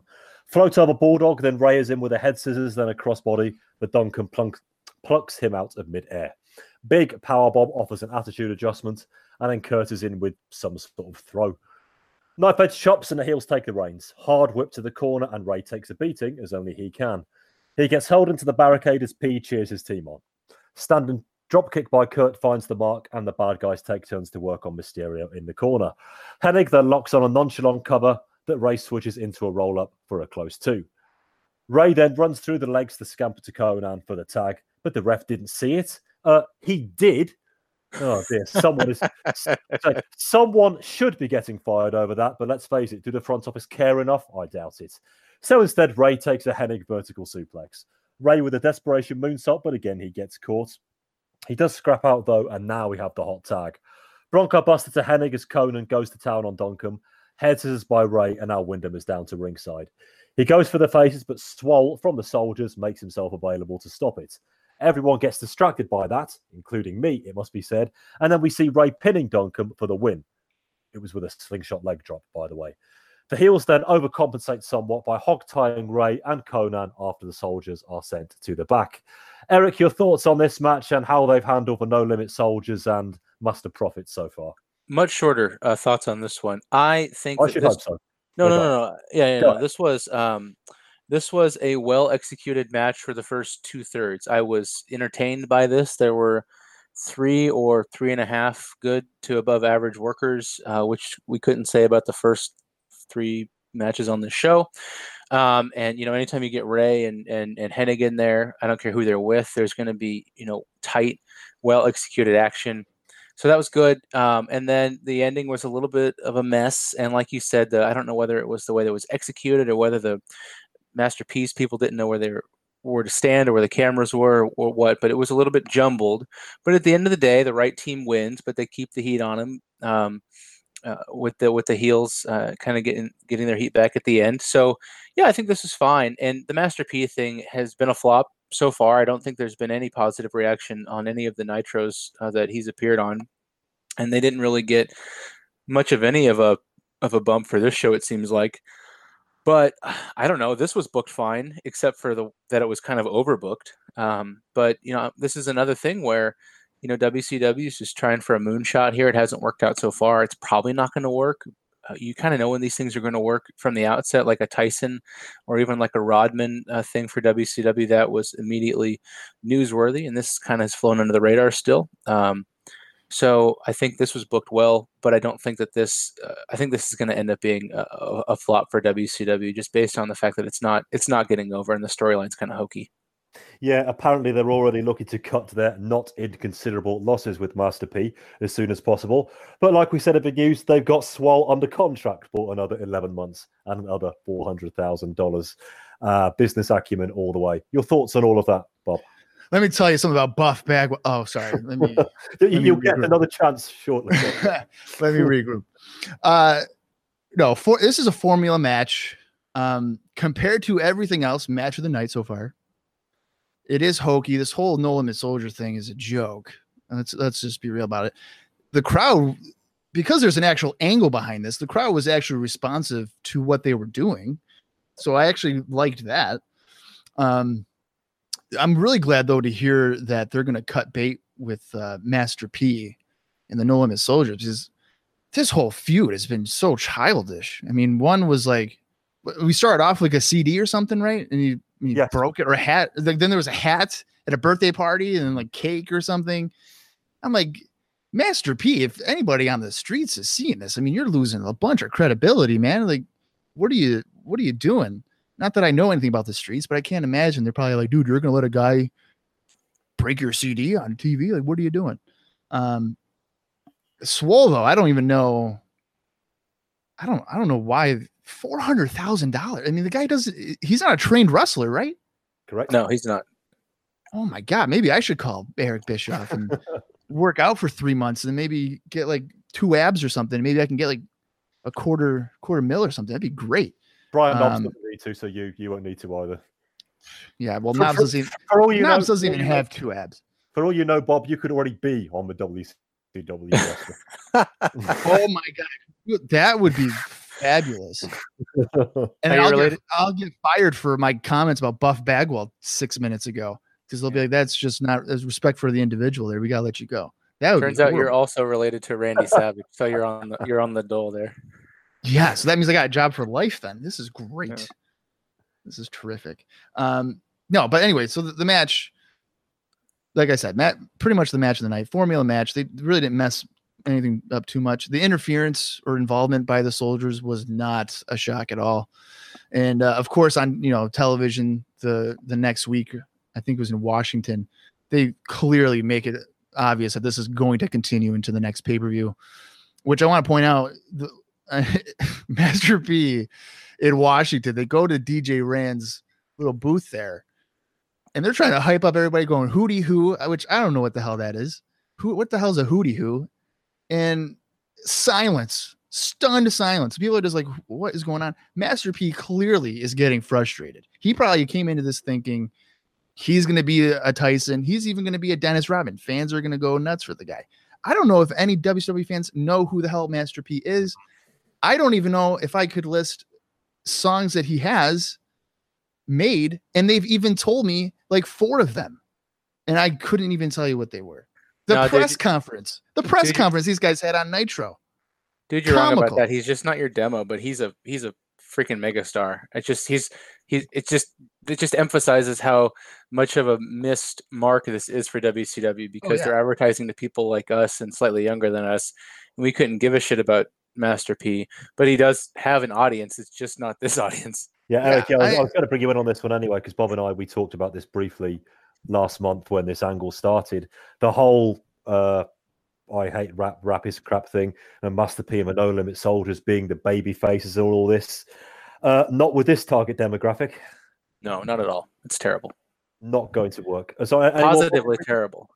Positively terrible. Any more, Bob, just briefly? Well, I mean, you're right that it's not my demographic, or I'm not part of that demographic, because I more enjoy like the soothing voice of Backstreet Boys. Tell me why. And groups of that nature, where they're like 14 and they're falling in love with girls that they meet at an airport or something. So that's my demographic. That's what I'm going for.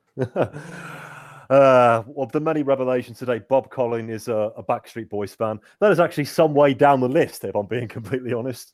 Bob Colling, Backstreet Boys fan, blackmail opportunities are I'm going to tell you right now. I'm going to go out on a limb, and I think over the next 30 years, the Backstreet Boys are going to be the Beatles. I'm going on a limb. And I'm going to say that they're going to be torn all over the place. I'll be, super old at that point, and I'll still be watching them. You're delirious after all the Buff Bagwell talk, I tell you. No, but that's the only explanation.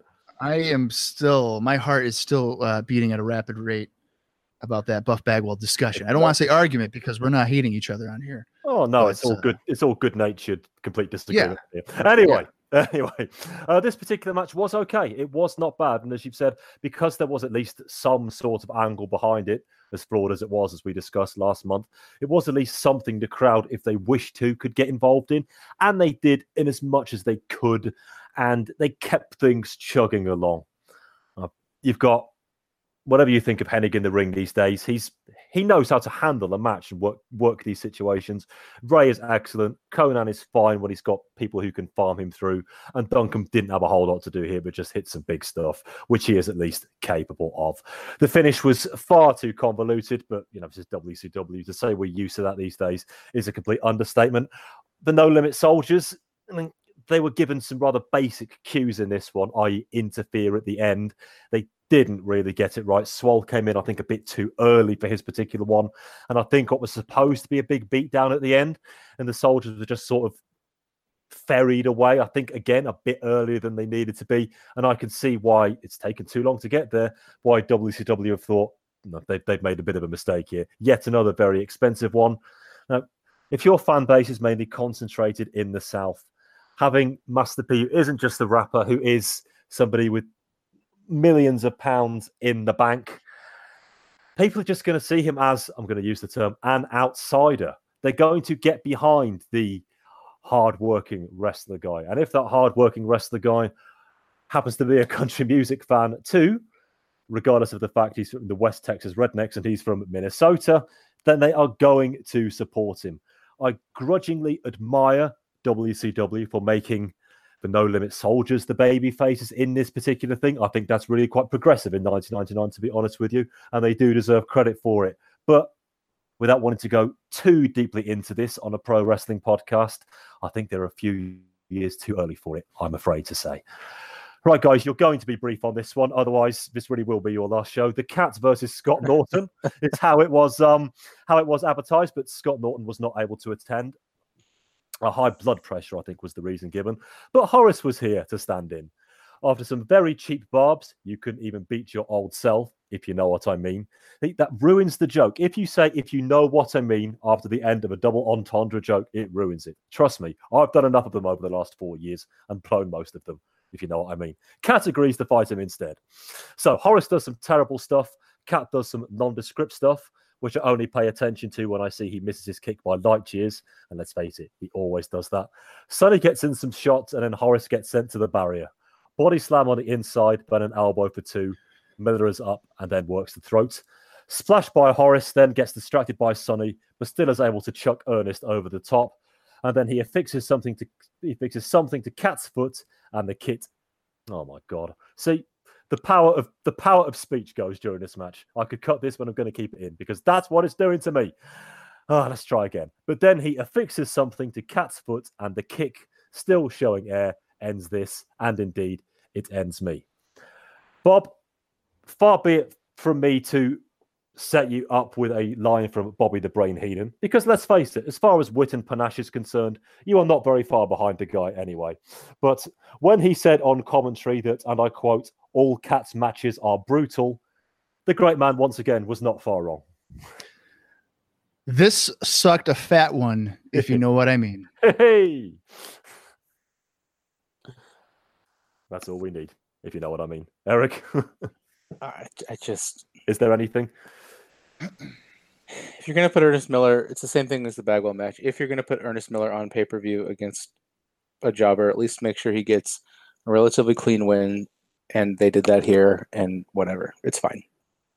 The right guy won. Whatever, the right guy won, but it's very, very not fine. Okay, let's press on. Oh, I've just seen. There you go. The next 15 minutes, Flair versus Piper for control with somebody interfering. Okay, here we go then. Piper is ready. Well, I'm glad somebody is. Stare down is won by Flair, but Piper is in with the crazy old man punches as soon as his ticker will allow. Jabs in the corner, and didn't I type all of this last month? Piper is Mr. Offense, says Tony, who I think missed off an IV at the end. Bite to the nose and then a deathly slow backslide. Eye poke and punch, and Flair is out of here for a while. He returns, foolishly, and takes some more punches. Flair begs off, and we are really just circling the bowl already. Pure greatest hit stuff being churned out for the 10 millionth time in front of a lackluster festival crowd, right down to the diabolical low blow. He ties up the ref so Arn gets in some shots. You know, he insisted on those. But another low blow by the Nature Boy. This is what you call reality checking boxes, I think. See what I did there, if you know what I mean? The usual exposure of the Flair Moon with a roll-up, and the crowd react like they've never seen it before. See also Nature being thrown off the top rope. Arn gets punched down, and now Flair and Piper have it out. They just about get a sunset flip right, the two, and on goes the sleeper hold. Arn causes it to be broken, so Flair gets hold of the knucks, and down goes Roddy. But only a delayed cover, and there is a kick out. Figure of four goes on instead, and Arn assists. But wait, Buff is here. He slugs Arn and then goes to school on Rick. So there goes the bell. Flair takes it by DQ. Piper looks on admiringly, and then he attacks Buff. Fucking hell. They all beat on Buff, so we at least get to see the spine buster by Arn. And then Flair and Arn allow Piper to smack Bagwell with the belt, and Flair is still the boss. Eric, if this was anything else but WCW, I would be confused. But I expect confusion these days, if that makes sense. And they didn't disappoint. Yeah, I was just waiting for Bob to bring this up during our Buff Bagwell discussion earlier, because it completely negates everything that I was advocating for. It proves my point about everything that I just said. So. It's just, it shows a complete WCW books on a bunch of individual tracks and not like on intersecting highways. So there's probably no intellectual correlation for whoever put this together between the fact that you're trying to push Bagwell as a credible upper mid card guy, and then having him come out and get beat up by a bunch of 50-year-old close to being ex-performers. There's no correlation there that one can logically reconcile. So whatever. But this is disappointing for me as the stalwart Roddy Piper fan of the podcast, me being here in Portland, Oregon, where he cut his teeth with Buddy Rose back in the late 70s. And if you find tapes of those matches all the way through Piper in the early 80s with Crockett into his initial rock and wrestling run through his initial retirement at WrestleMania 3, that was probably Piper's best run there, that like 77 to 87. And that just shows how long he's been around. He's never a great in-ring worker, but the guy was in fantastic shape. He could move. He was quick on his feet from a boxing background. He always had good footwork. He worked a believable style. He's undersized, but he always made up for it with kind of like that mad dog, ravenous attitude. And then when he turned heel, he was mostly talk. And then when he needed to be in the ring, he could be a credible foil for Hogan and everybody else he came up against. That Piper is not this Piper, and it's really sad to see, because Flair, we know, can still go at some relevant percentage of what Flair was in his prime, but Piper is completely washed, and he should not be in a featured spot. And it's really interesting if you look at how time works, because just 2 years ago at the Bash at the Beach 97, he and Flair had a match that was quite similar to every Piper Flair match that they've had in the last 15 years. But the crowd was into it. It was well worked. It was believable, and it was one of the best matches of the night. Go figure. And now here, just 2 years later, these guys come out and put on somewhere between a comedy match and a parody match that ends with a really convoluted finish. So I think it's just time to recognize that Piper's days as an in-ring performer have long passed him by, and I wish that he would stop putting, because he has almost full booking control. I wish he would stop putting himself in these scenarios, because it's devaluing his legacy. It really, really is. Bob, with or without 10 minutes of Buff Bagwell talk? Yeah, this was just really bad. I don't care about Flair and Piper. It feels like anytime these guys wrestle, it's been the same match for me for better part of 8 years. Anytime that these guys wrestle, it's the same formula match, the same spots.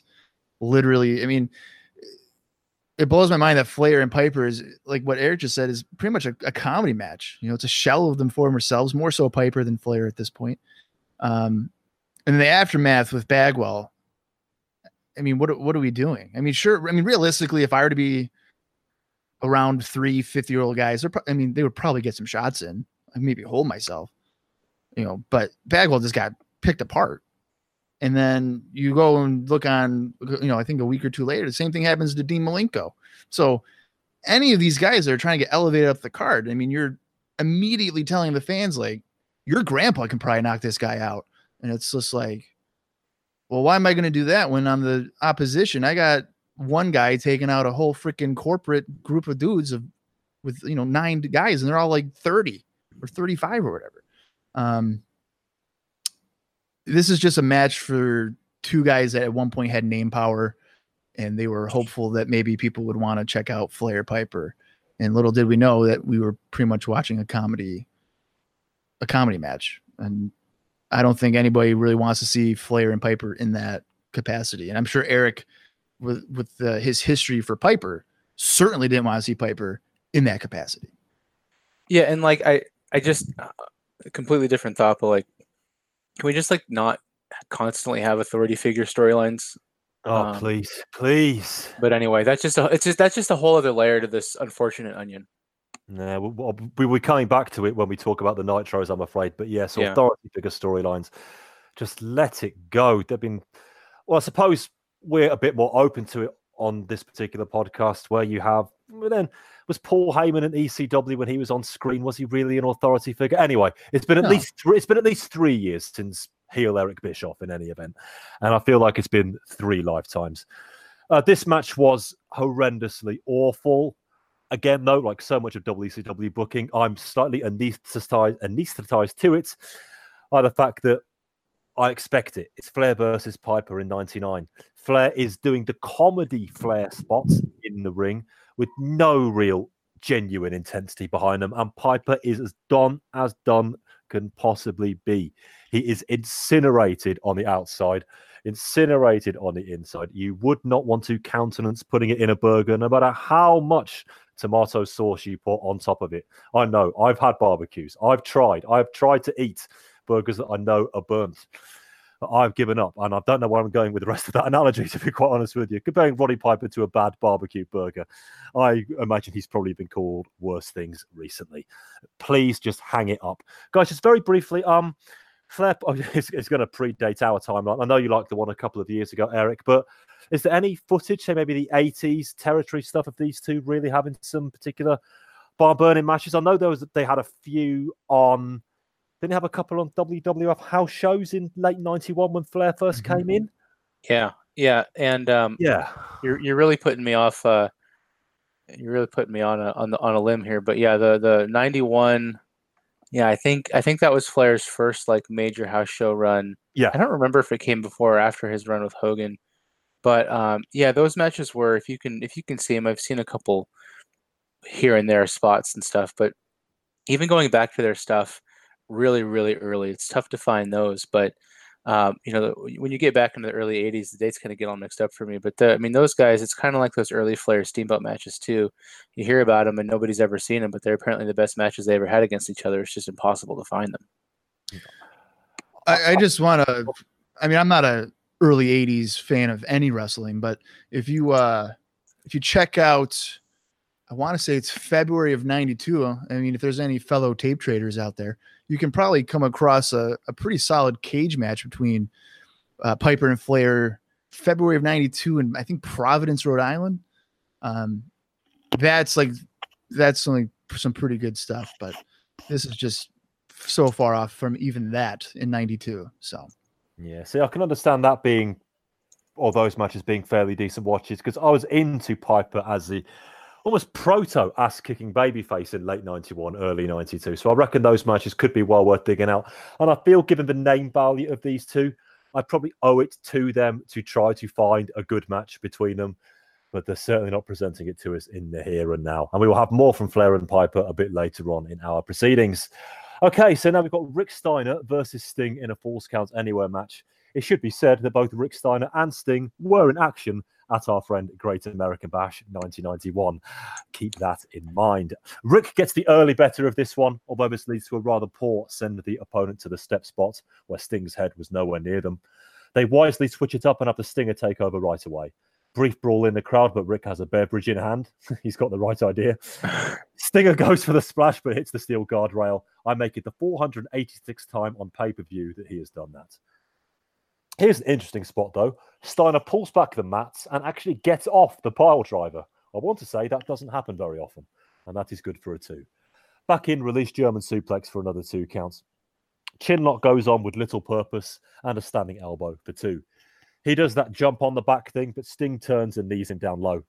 Sting with a couple of Vader bombs, he's got a long memory, and then a splash from the very top, but only a 2 count off that. A cheap shot by Steiner, then he locks on a standing surfboard. Sting gets out without too much trouble, and now we get some Stinger splashes. Here comes the Scorpion. He gets it on, but Steiner reaches for the rope. If I was bothered, I would bring up why that should count for anything in a Falls Count Anywhere match, but I'm really not. Rick gets thrown outside and takes a suplex on the ramp. After a brief detour to the internet location, where we get to see Chris Jericho for the only time today, we go behind the curtain, where Sting is met by Scott Steiner, Tank Abbott, and 2 Dobermans and a Rottweiler. I shouldn't laugh. I really shouldn't laugh. Security run down to help, and we cut away. The crowd detests this, and they are in very good company. In between shedding floods of tears, I see a sign in the crowd that reads, "Bring in Rob Van Dam and New Jack." For very different reasons, I would like to see how they would handle. Scott stomps to the ring and demands Rick is announced the winner. 1, 2, 3. Bob, this was definitely one for the pound. Oh boy. Okay. Let me just cut right to the finish here. That was dumb. I mean, just everything. You could.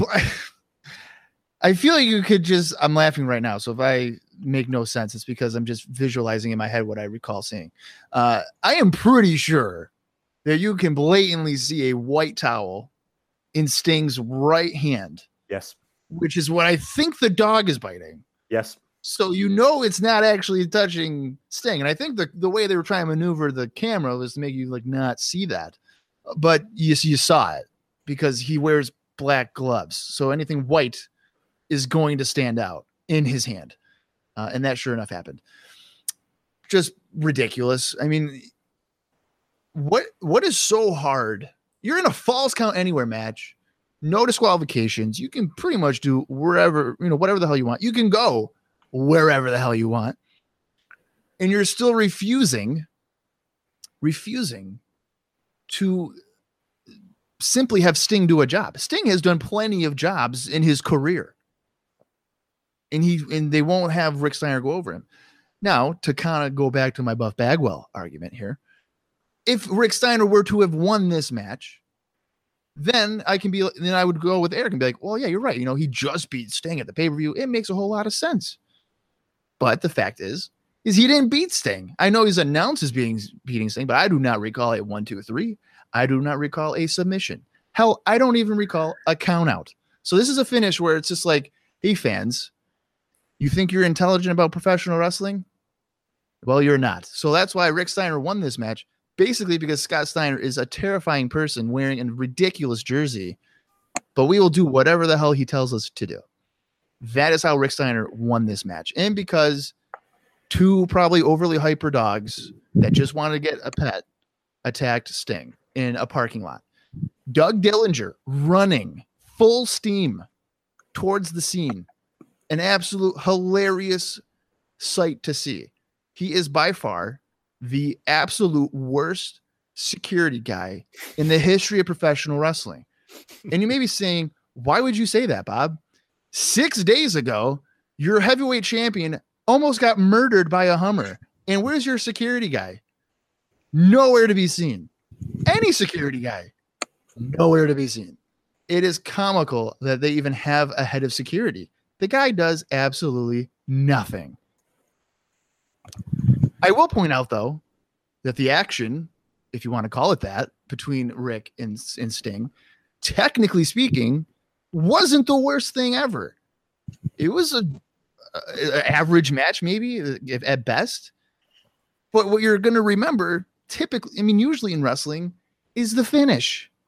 And holy hell, this was just awful. And then you go into the aftermath, like with Scott Steiner, as we've mentioned. The biggest pop of the night so far is Scott Steiner going, WCW sucks. Mm-hmm. And the crowd's like, yeah, dude, you're right. This isn't them being like NWO school, because guess what? For all intents and purposes, there's no NWO. And not the Horace and Scott Norton and Stevie Ray nonsense. That's a joke of itself. You're telling everybody that your product or company promotion is the drizzling shits. And they're like, dude, you're so right. Unbelievable. As a viewer, I'm like, why would I tune into this ever again? Freaking 13,000 people were just like, you know what you're talking about, Scott Steiner, because this has been awful. And boy, has it been. Just do the job, Sting. I don't mean to cut you off there, Eric, but just bad decision making. Just have finishes, for the love of God, and not incorporate household animals to get it done. Eric, this one really should have been put down. You know what I mean.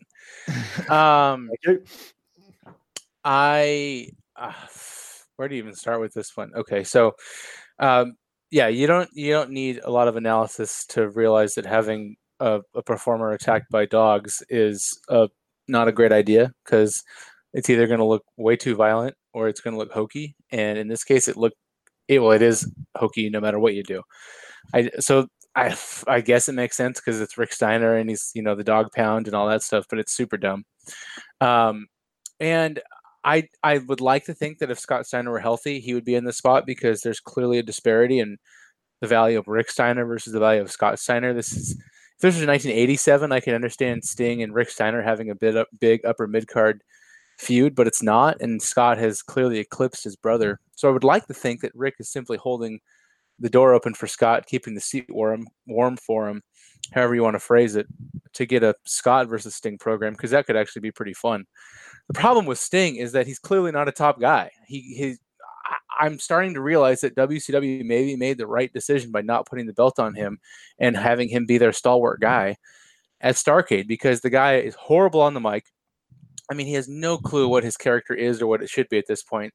He, along with Nash, has a propensity of making dick jokes, which is exactly what you want from your brooding Crow ripoff character, right? It's dick jokes on Raw. And he's not a great worker, and he doesn't really sell particularly convincingly. And he is just not, I hate to say this, but dude's just not all that over. And so the fact that you have him against Rick Steiner, who's a mid-card tag act, and he doesn't just cleanly beat the guy, means that WCW has no faith in Sting as anything but just another, cog in their system. So, this match just kind of fell flat. The finish was stupid. It continues the devaluation of Sting. I don't know if that was ever redeemable, frankly, but whatever. That's where we are. And the fact is that if this were Scott Steiner, I would completely agree that he just needs to go over Sting clean. But it's not. It's Rick. So they booked themselves into a corner here, because you can't just have Rick beat Sting. I still don't think you can do that. This is the Great American Bash, and I'm of course joined by two esteemed Americans.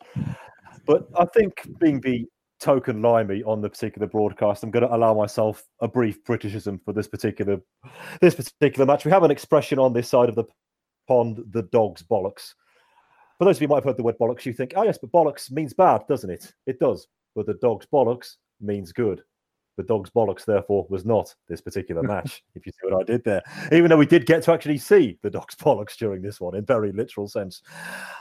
The match itself was all right, but again, it doesn't really matter. Nobody is talking about that. Everybody is talking about the end. It wasn't a finish. It was the end, a very bitter end, to the point where, you're quite right, Bob, about the towel being bitten by one of the dogs. But I swear, if I had the nerve, I'd go back and watch it. I swear the other dog was licking Sting's face. Licking his face. I half expected our boy Steve Bond to stroke him and say, there you go, nice doggy. Who's a good doggy then? Maybe the face paint isn't actually paint, but it's actually just whipped cream. That would explain quite a lot. I mean, it's always fallen off his face. So who knows? It could be. It's one of those where if you show me too much, well, I'm taken completely out of the moment. If you just hear dogs, 2, 3, 4, 5 dogs barking, and then you lose the feed or something, then we can try to possibly fill in the gaps with our mind's eye. But actually showing us them licking his face, about as threatening as a fucking poodle. It's just yet another, it's just fucking litany of them at the moment, of World Championship Wrestling doing things because nobody is in a position to say no to these things. I mean, it's fair to blame Kevin Nash for this one, right? I mean, nobody else has owned up. He just doing these things because they can, not because it's helping. It's because they can. I talked this a lot when I was on ECW shows in 96, 97. Just because you can throw stuff at the wall doesn't mean you have to. ECW, by and large, would get away with it. They had some trip-ups, more than a few, but they had enough good to make up for it. This is just stuff for the sake of stuff. And if you do it and it's executed poorly, my cat is more threatening than those particular dogs. I have no further dog puns, Your Honor, on this particular one, even if you don't know what I mean. Just don't do it. But I repeat, New Jack versus a Doberman, I'm all in for that one. Oh, boy. The pit bulls, maybe. Hey, I know what you mean. So, 2 matches to go. Tag Team Championship, an actual proper match here, perhaps. Benoit and Saturn versus DDP and Kanyon. Kanyon and Benoit start us off, and boy, do I need some of them right now. Fast-paced counters from both before the chops that stay chopped by Mr. Benoit. He gives the same stuff to DDP too, and the faces stand tall early doors. DDP versus Saturn now. Drop toe hold by Perry and a scoop slam plus rope leg drop with a 180 twist, whatever that means. The heels regroup on the outside, but only to take stereo overhead suplexes, and then Saturn clotheslines Kanyon over the top. Bam Bam, though, grabs Benoit's ankle so Page can then clothesline him. Bam Bam and Kanyon duff him up so Page is able to assume control. Short arm clothesline, and then Kanyon is in. Famous off the second rope by the big man, but he won't get more than 2 there. Tag again and Page for the side suplex, but again, no chance of a win. Powerbomb attempt, but Chris rolls through. He can't get a roll up on, but a bridge German suplex makes it for a snap 2 count. But the heels cheap shot their way back into it. Lovely sit-up powerbomb by Page, but then Kanyon misses a moonsault attempt. Benoit is then able to make the tag, and Saturn cleans house. T-bone to Kanyon and hard slam to DDP. Big frog splash to Kanyon for a 2. 10 punches for DDP, but Kanyon is back and electric chairs him down. Page gets a 2 off the draped arm pinfall attempt. Saturn is slung to the outside, so Page and Bam Bam sort him out. Russian leg sweep by Kanyon, but a DDP elbow also only gets a 2. Low leg drop by Kanyon, and then he holds on to Saturn after a sunset flip, after blind tagging Page, who can then axe handle Perry from behind. Yep, I liked that. Front face lock on now, which gets turned into a neck breaker for another 2 count. Splash by Page for 2. Saturn tries for the tag, but Page drop toe holds him down. Dominated by Kanyon, but still the Jersey team cannot get more than a 2. Headlock by Page, but Saturn can make the tag, but the ref doesn't see it. At least this time he really did miss it. Page with a charge, but Saturn drops to the mat, so DDP needs the buckle instead, and this allows the hot tag. The crippler goes after both guys, and then they do the old low bridge headbutt pratfall. Kanyon just kicks out at 2, but runs into Bigelow on the apron after Benoit ducks down. He then hooks on the rolling Germans, 3 of them in fact, but no 3 count as Page is in. Dragon suplex for 1, 2, no. DDP narrowly got there to break it up, I think.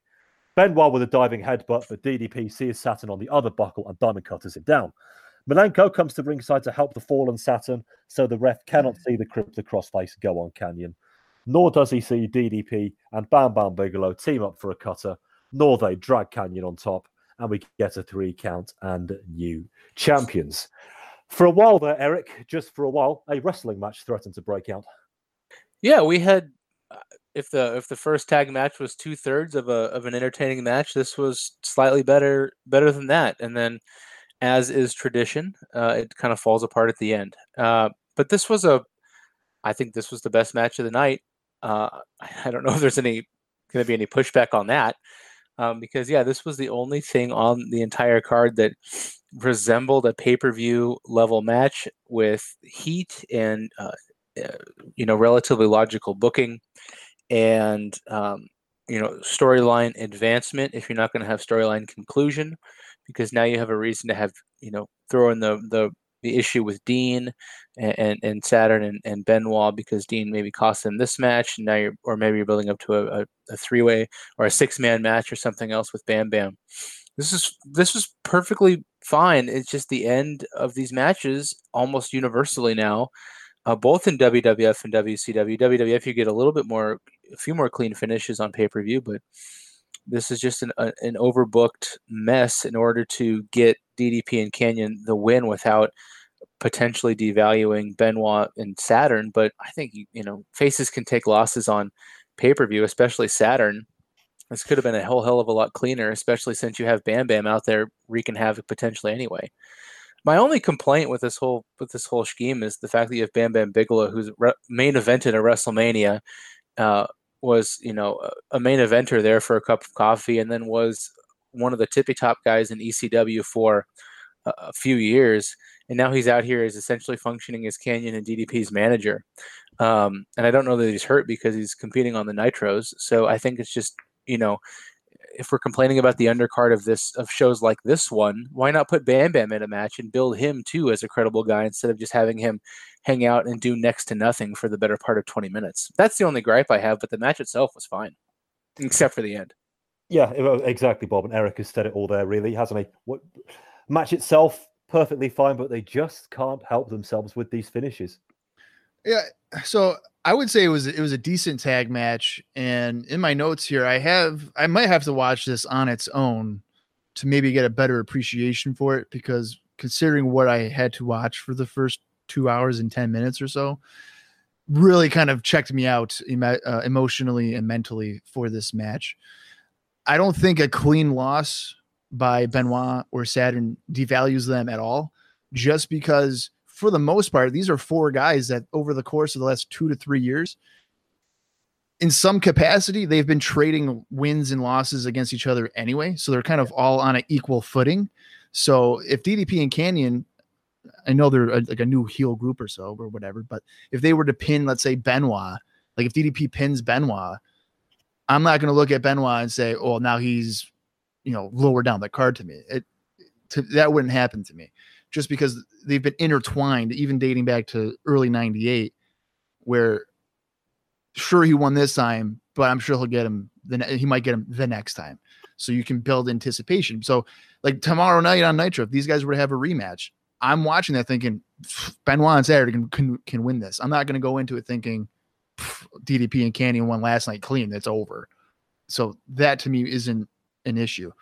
The Bigelow thing, I would rather DDP and Kanyon be the main team, and then you can branch off Bigelow into something else. Like Eric mentioned, when he was in ECW from late 97 all the way through most of 98, he was arguably like the biggest heel. Like his stuff with Taz from an angle perspective was really great.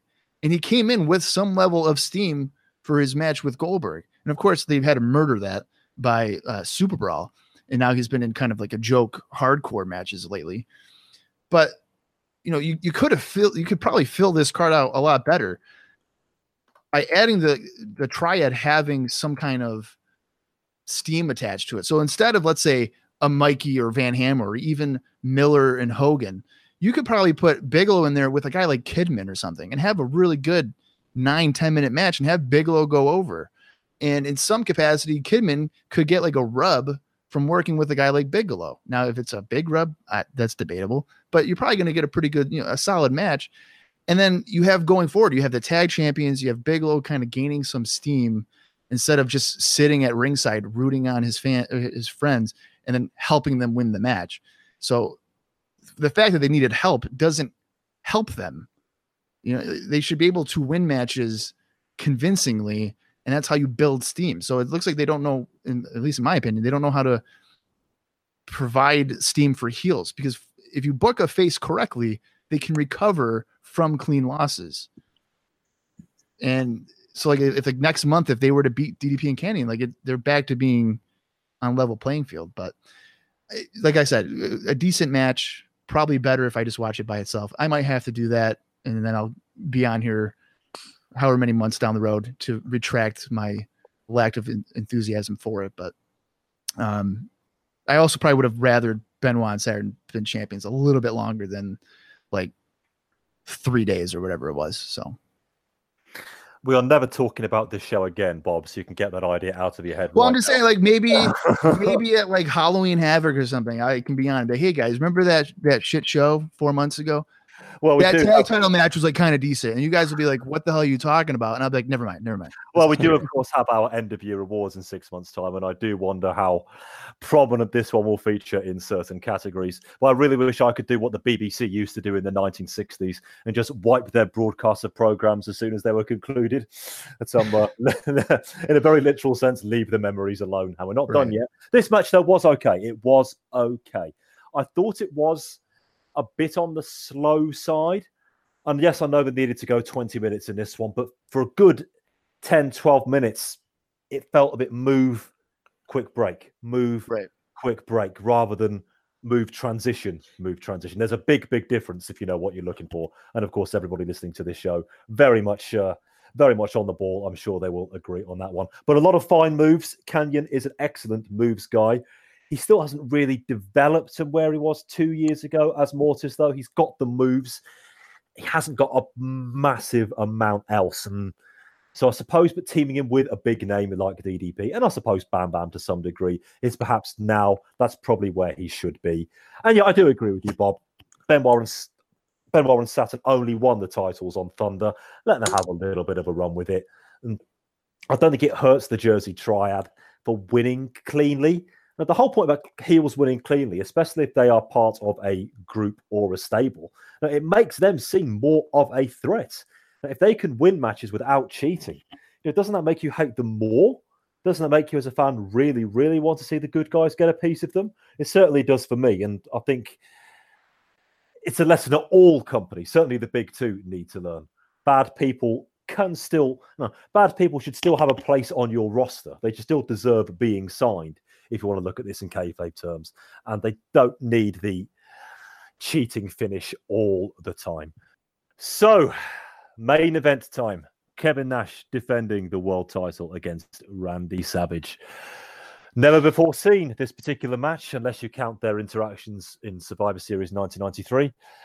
I should say that when the bell rings, there are only 9.5 minutes left in the entire show. Nash with the forearms of damnation and the knee of destruction, so you know we're not here for a long time. But hey, at least we're here for a good time. No, maybe not. The framing elbow actually frames a chant of "We want puppies." He ain't gonna like that. Sidewalk slam, but that hurts Nash too. Do you not know how to fall properly, Kev? Maybe try taking a few more bumps yourself one day. Oh, that was such a poor transition. And now Savage attacks with kicks to the ribs. Clothesline over the top and more kicks on the outside, with Medusa laying in one or two as well. Back in for some face grinding and some jabs. The ref gets healed up and then Miss Madness with a missile drop kick. Then the reinstated elbow drop. 1, 2. Nope. There goes that finisher. Again. And now Nash is up as if nothing had happened. Snake eyes, big boot, and here's Mike Tenay on commentary. Look at him gutting it out. Oh, what a brave little soldier. Down come the straps, and here comes the jackknife. And there it is. Medusa and George and Miss Madness are in, though. And wait, what? Kevin Nash holding the ribs. Pulls down the singlet. And going for the jackknife powerbomb. Put a lot of people out with this. That's it. Medusa kicks the ribs again. Gorgeous George on the back of Kevin Nash. Gorgeous George goes down. Savage, as the girls are in, Miss Madness up top. Savage dares her to jump, he's got her. Ooh, yeah! Oh! Nash with snake eyes on Miss Madness! We've got somebody in the ring, and by God, look who that is! Oh my God, what's he doing here? It's Sid Vicious! You've got to be kidding! That is one bad customer right there, guys. Oh my, it is fucking Sid. Match is thrown out. Big boot and powerbomb to the champion. Who's the man? He helps Macho Man. But after that 2 hours and 40 minutes, our need is surely greater than that of Randy Savage. Bob, when the bell rang, there were 9.5 minutes left in the show. Not the match, the show. That is what they provided for us. And not even the return of Sid, i.e. the best, worst wrestler in the world ever, can mask what a disaster of a main event that was. Okay, I got a few things that I have a problem with on this. So Kevin Nash is pretty much almost murdered on Nitro, and he's selling his ribs. Does he have taped ribs or anything? Anybody know? I haven't got close enough to check. Okay, so I'm gonna go with a hard no. The amount of selling that he did was simply putting his left arm against his rib cage and just like wincing after having a Hummer. That's our boy. Driven into his car 3 times. There is no tape on his ribs. Oh no, right? At least not noticeable. He's got straps on, so maybe we're supposed to believe that there is something other. I just want to point out, DDP would get hit with a chair and have taped ribs for about 9 months. Kevin Nash gets a hit and run, and he's just totally like okay. He hits the power bomb. Why? He doesn't even at least I know there's 9 minutes, but at least like try it once and be like, oh, my ribs hurt or something. And no, he says, I'm good. I can just lift up this inflated Randy Savage, no problem. Despite getting hit by a Hummer 3 times repeatedly. That's okay. I'm a huge Sid mark. I'm a really big fan of Sid, actually. Not because he's a good in-ring wrestler, just because I just want to know what he's going to say when he's got a microphone. So this should be fun.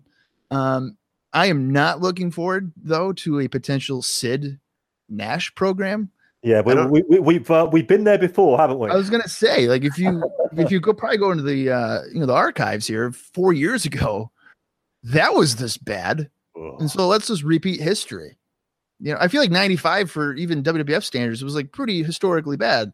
So like let's just recycle through that one 4 years later and just point out, how is WCW's business going on right now? Okay, needless to say. Although I did appreciate Sid hitting the powerbomb, it would have been hilarious if the next night to really just come full circle on the angle if Nash had broken his arm or something similar to what they actually did back then. This match was pretty bad. And there's no way you can go into this thinking that it's going to be good. In fact, let's just say it was shit, which is the whole premise of the feud between these two. Hey. You go to the next night on Nitro.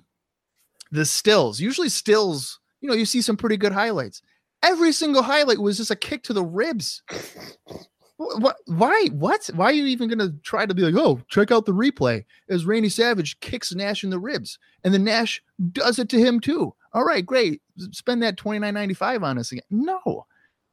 And then the elbow drop which was banned because it's so critically horrible.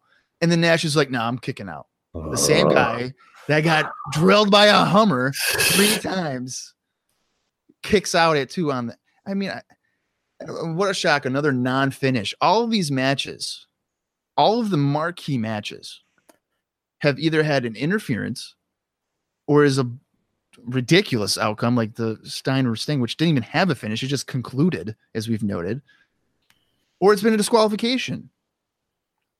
And the only real clean finishes were like the first 3 matches, and those were just not great matches at all. And maybe the matches, if you want to even say like the marquee matches that made people want to buy it, when in fact no one really wanted to buy this, we get Nitro finishes. It blows my mind that they cannot make the pay-per-views feel different from Nitro. Nitro is fine if you want to do your DQs and all that stuff, but when it comes to pay-per-view, you got to get the job done. Yes. And they're just refusing to get the job done. And now you might be wondering, well, do you have Nash go over clean? Do you have Savage go over clean? I would have just put Nash over clean, had Sid come out and do his little beatdown and go from there, because at least there's a conclusion to the angle and you're progressing it, shifting it into Sid Nash, even if that's bad. And you're kind of taking Savage out of that spot where realistically Savage probably shouldn't even be in that. But instead, God forbid that Randy Savage, who has for the most part really never had an issue losing matches to my knowledge, they go with a non-finish. This is how you alienate your fan base to a point where they're not going to want to support you because you're not giving them good outcomes or meaningful outcomes. So if I'm watching your program, whether it be TV or pay-per-view, and I know immediately before I go into it that I'm not going to be satisfied as a viewer, why should I invest into it? It's like watching any kind of sitcom and you're really invested into a storyline between 2 characters. And then they're just like, no, we're not going to finish it for you. We're going to stop mid-season. That's what they do seemingly with every single angle. There's never a concrete conclusion to it because like they don't want to make anybody seem weak. But as a result, because no one can win, everybody's weak. They just shoot themselves in the foot over and over and over again. Sure do. Eric, bring this train home without an emergency stop if you can. I was a little bit relieved when there was only 10 minutes left because I don't know who wanted to see a lengthy Randy Savage, Kevin Nash match at this stage in Savage's career. I have no doubt that if we had a Kevin Nash now who has improved since he was Diesel, I mean, we can't deny that this guy has, he's gotten better in the ring. He's, as William the Refrigerator Perry once said, he's worked his way up to a 0. But Savage now is such a big, stiff guy. I mean, it's kind of like a Scott Steiner situation now where he was once this really agile guy in the ring who could kind of go with anybody and, you'd have a good athletic contest with him. And he's just so big and he's had too many injuries and he's so stiff. He just doesn't have that same grace that Savage used to. So now, he's kind of hamstrung. And then you put him there with a guy who's perpetually hamstrung in Kevin Nash. I don't know what we were expecting. So the fact that we were, put out of our misery in only 7 minutes, I'm fine with that. I didn't buy the show expecting the main event to deliver on, as consideration for my hard-earned money. So that was fine. The storyline is terrible. I don't know what we have to discuss about that. It's just not good. And then the introduction of Sid is the WCW is wearing its desperation on its sleeve.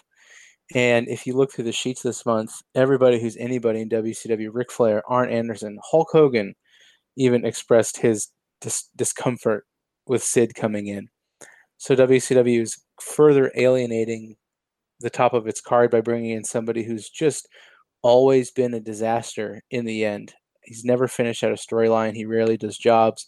And he's just a massive pain in the ass to work with. He's unsafe in the ring. And the guy gets over, but it's always just this fleeting moment. And then he just becomes another Leviathan with an oversized contract. And so I think this bringing in Sid, especially to feud with Nash, is a huge mistake. And the fact that you have guys already like Flair and like Hogan who are essentially refusing to work with the guy, that limits what you can do with him once he's finished with Nash. And you're not going to pay a guy like Sid to come in, work a short program with Nash and leave. So this is a desperation move by WCW that's inevitably not going to work because it never works with Sid.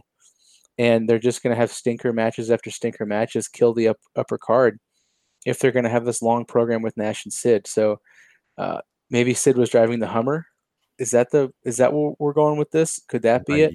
I hope it is. Yeah.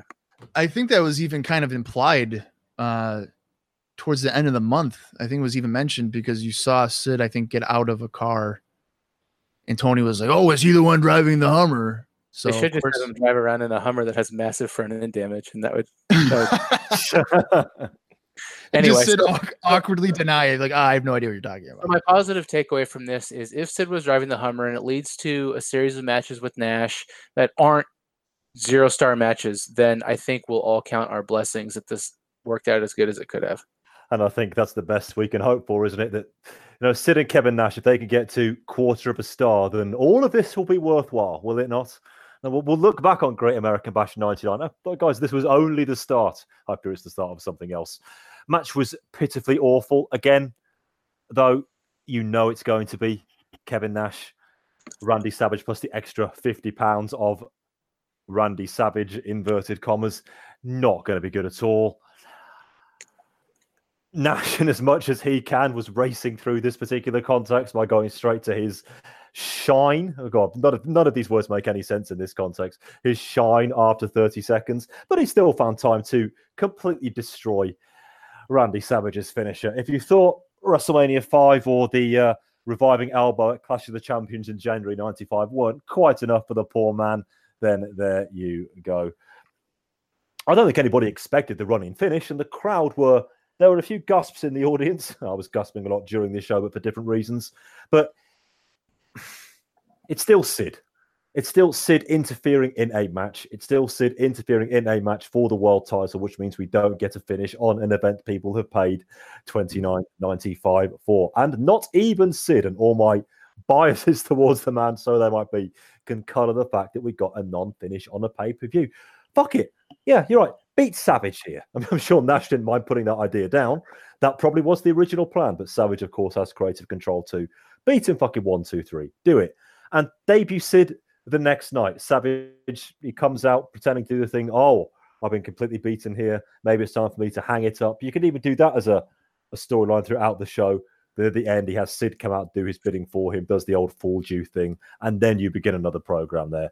But you end a pay-per-view which had very little to grasp onto it anyway, with a non-finish. And it's a non-finish to a terrible match. We're not talking Shawn Michaels Mankind at Mind Games 96 here.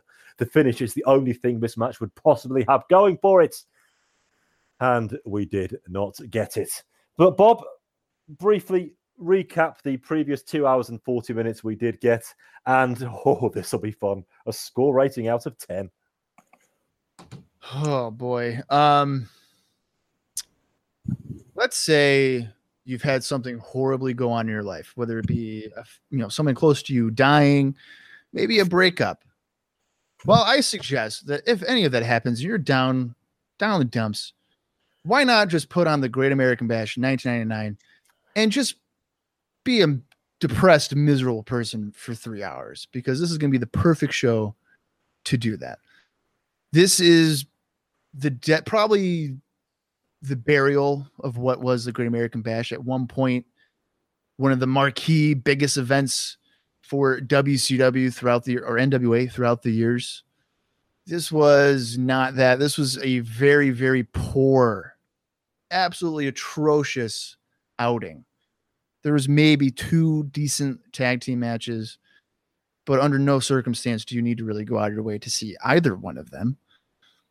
I am going to give this a very generous, in kind, full-hearted 1.5 stars, or 1.5 out of 10, because there is no reason to ever, under any circumstance, see this match or see this show in full, unless, of course, you're already suffering through a horrible, tragic event and you just want to be in nothing but complete misery, because that is what this show is, a complete misery.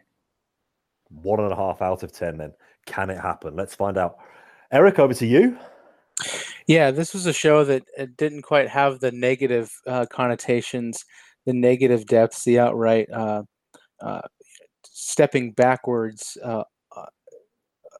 away from progress that prior bad shows have had. So it doesn't quite scrape the depths of a 0 because there were actually some logical finishes if poorly booked, and storylines went in directions that maybe they should tend to go.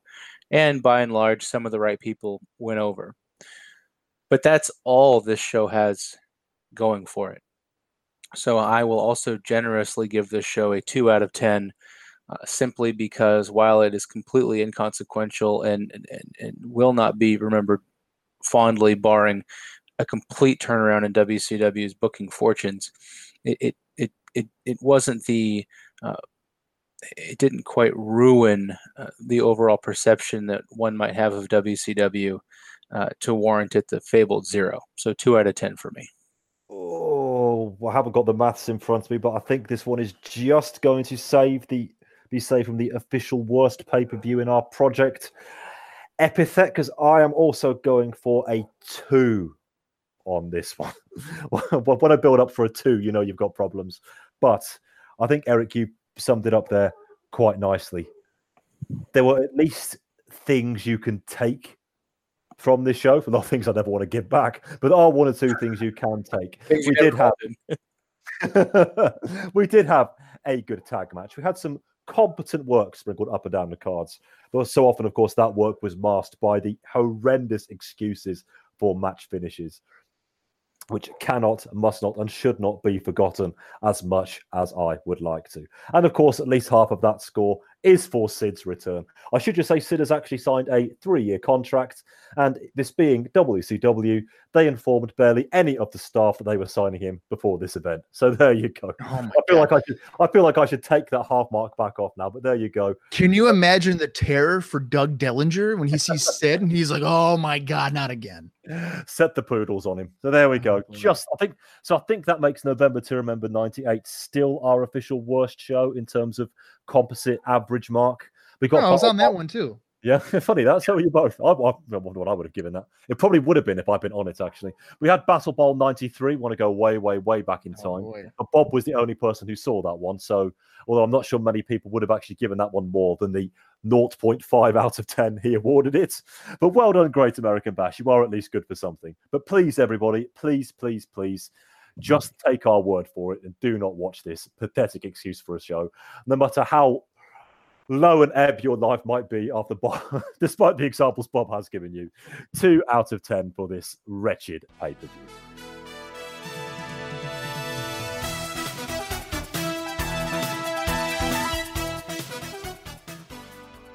Out of the PPV in DC at the MCI, and sadly I am not MIA. We actually get 2 opening intro titles for this one. Oh, how they spoil us. Which they prove with Wyndham and Hennig versus Adams and Vincent. And the ball rope is all our favourite new band need. Gene could not be more out of place heading the press conference for Master P. He's the 11th highest grossest entertainer, don't you know? P's own promo is as unconvincing as you would expect, but at least he doesn't say, "I hope he doesn't slam me," like most celebrities do. He's got wrestlers down pat at least. Here comes Macho. Last night he was crowned the uncrowned heavyweight champion of all time, and yes, he really says that. But he was the victim of the crime of the century. He has 1 word for Nash: the Macho Man will be unbelievably vicious. Yes, he also said 1 word.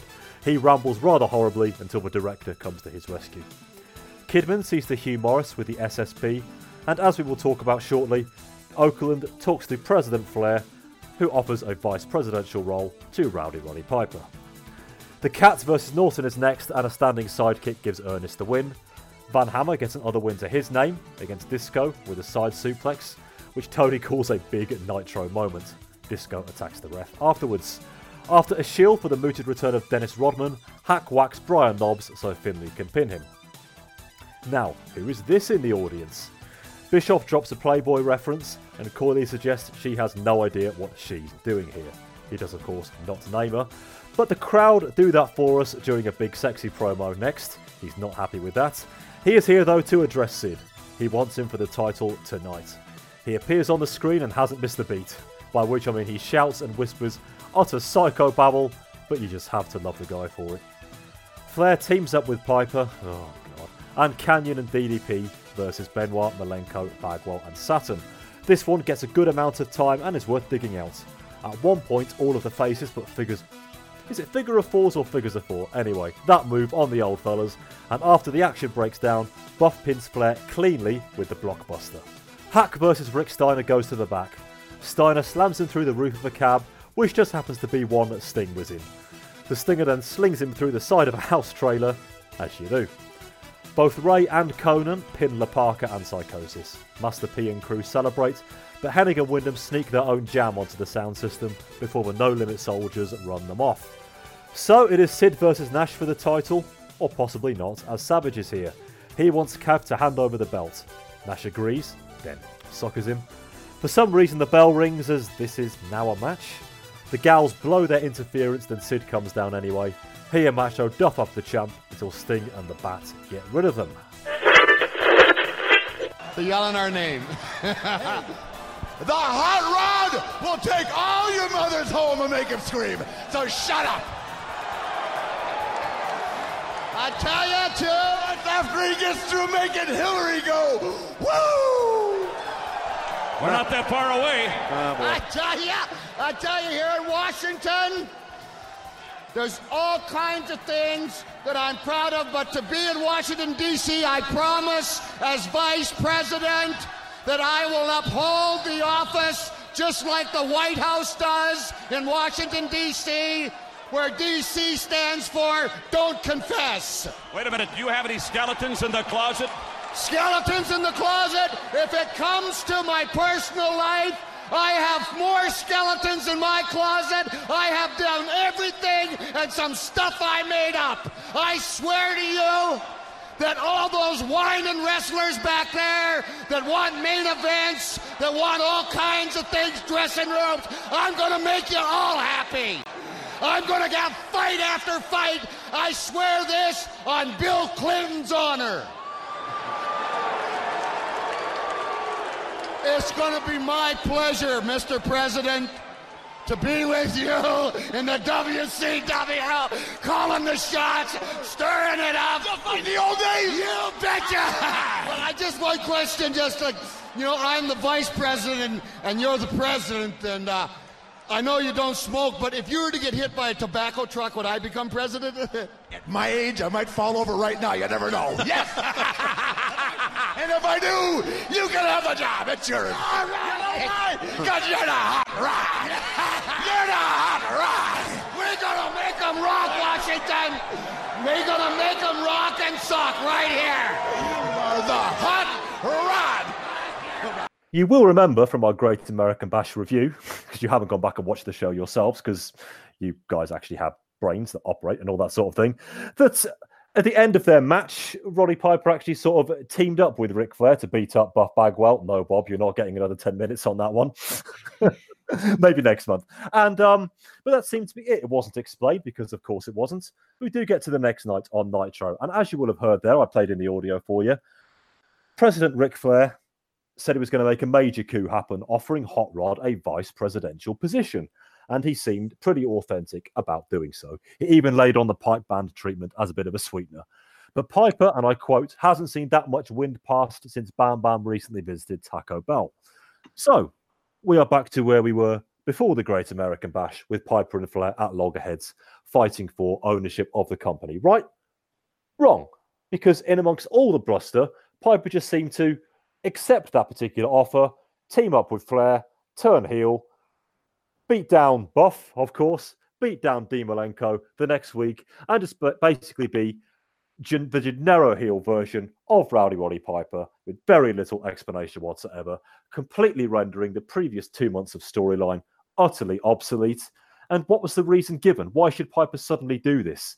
Because, and this is if I've followed the lines they gave us on Nitro correctly before I completely zoned out, that Flair and Piper were big names back in the 80s, so that's good enough reason for them to suddenly team up. Oh, God. Fool's errand looking for logic in this sort of thing. Eric, your thoughts on that? And briefly as well, that Piper has actually gone on record as saying that he and Piper should run the company for real backstage. And I did say run, not ruin. So I'll keep it in storyline. Well, if you read the sheets this month, there's it's pretty clear that Flair and Piper are both dissatisfied, and Macho Man too, for what that's worth, although he's separate from this particular storyline. But you have Flair and Piper who are both dissatisfied, and in Flair's case, apparently completely disillusioned with the direction of his character. Not that this doesn't happen with Ric Flair every 2 or 3 years, and then it bowls over, they give him a new contract or whatever. But yeah, there is a lot of dissension because apparently there's not a lot of thought being thrown into what these people are doing. Now, my understanding was that Piper had some modicum of creative control, and so I don't know if they're at loggerheads with that because Piper's not controlling his character as he should. But yeah, apparently this is not this Piper heel turn and reconciliation with Ric Flair is not meant to be a build up to another Piper Flair match. It's just supposed to be where the story goes. So now you have Piper and Flair as kind of like these tweener leaning heel authority figures who are the matchmakers, but they're Flair's. It's kind of a mess, and Piper's promos are all over the place. There's no rein on this guy whatsoever. So yeah, it could be entertaining and it could be fun to have this heel Piper Flair authority figure angle. Maybe run it against some of the younger guys, or apparently it's being set up for Nash now. Go figure. But it could be fun, but it's not. And I think the fact that both Piper and Flair's hearts aren't in the storylines at all, I think this is just destined for failure, unfortunately, because what you could have are two guys who are really good on the mic, who probably need to step away from full-time performing in the ring, and two best guys on the stick in WCW, and they're just not into it, which is too bad. So it's just not working for everybody, and it kind of reflects. I don't know if this is the best way to use these guys, but I can't think of another way to do it. So hopefully they figure it out. What do we think, Bob? Just all over the place yet again. In a storyline aspect of it, it doesn't bother me too much. I mean, like you mentioned, it kind of renders what they've done for the last 2 months to really, at the end of the day, mean nothing. But there's also the approach of these are two veteran guys that want to control their spot, and it's easier to do that if they work together to keep the young guys down.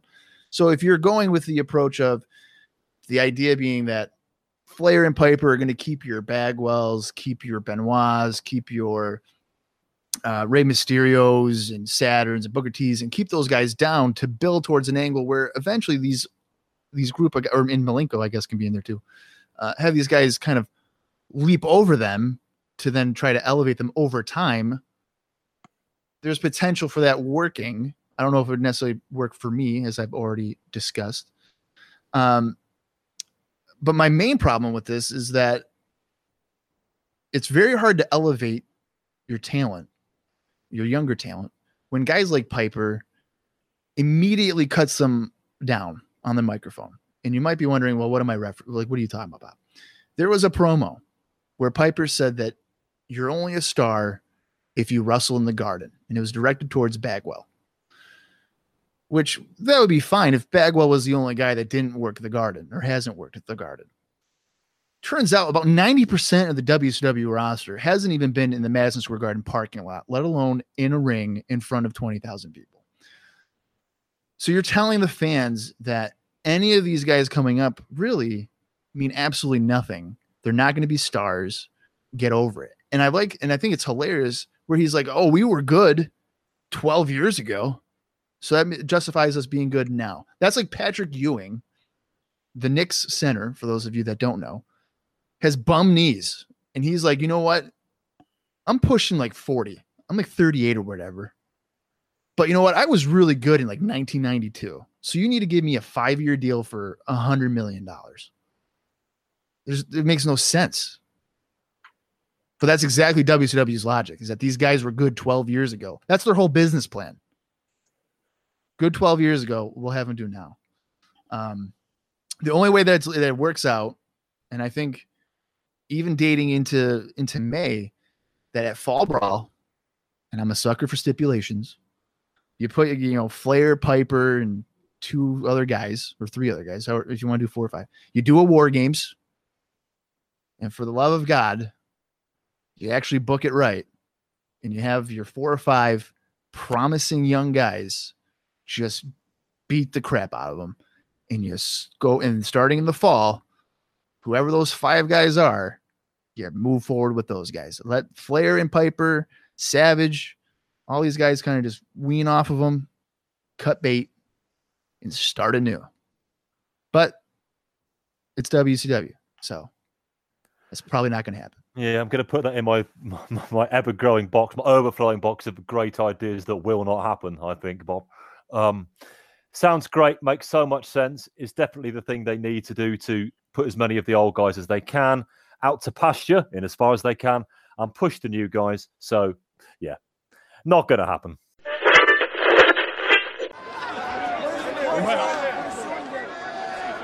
My goodness. I mean, I've been known to pick up a Playboy magazine from time to time to read about myself or to read the articles, but I have no idea what she's doing here. I guess you just never know who's going to show up.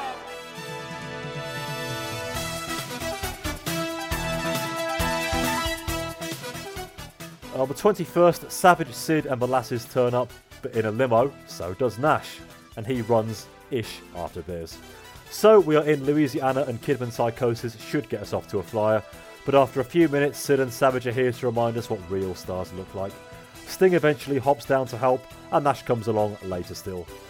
To point out Sting didn't put a finger on the guys who left, and grabbed Steiner out of a Hummer recently. Sting denies being the whodunit, but if Nash finds out he did, then Franchise Boy is in trouble. Meng Tong and Death Grips Lenny Lane for a win, even despite all that baby oil, and then Lodi revives him. Master P and crew are in the ring.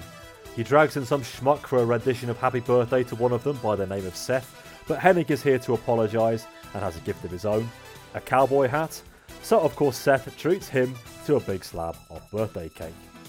Hoovy versus Eddie. Guerrero is back and he is on form and wins a quality encounter with the Frog Splash. The Prince, the Cat, the Shits. Miller wins with a kick. Canyon, or Canyon, as he seems to be going by these days, against Booker. As you have already correctly postulated, the Jersey Triad are in to put a stop to it, including a diamond cutter onto the belt. Gene brings out the Prez and Vice Prez along with Arn and Asia. Piper's cheap heat attempts are very disappointing, as is trying to convince us Buffy didn't beat Ric Flair last week. His girlfriend called Flair's room last night. You know where that one goes. But here comes Buff though. Flair kicks his ass, then calls for the bell to ring. Let me hear that noise your girlfriend made last night. It becomes a handicap match and Buff hangs in there until the numbers get too great. Malenko is down to help and becomes Buff's partner. He tags in and after a flurry locks the interfering Arn in the cloverleaf. So Piper gets the knocks and hits Buff and Flair covers and... Ray Conan versus the Jersey Triad ends when Windham and Hennig hit the ring. The Soldiers get in the ring and then Benoit and Saturn join in. Sid and Sting is our main event in a Havoc 93 rematch. Macho is out and helps Sid any way he can, including getting in for the DQ we all knew we were getting. Luger, not Nash, comes to the rescue with a chair. Macho burbles, then Sid shouts a lot. Yeah, I've missed typing that.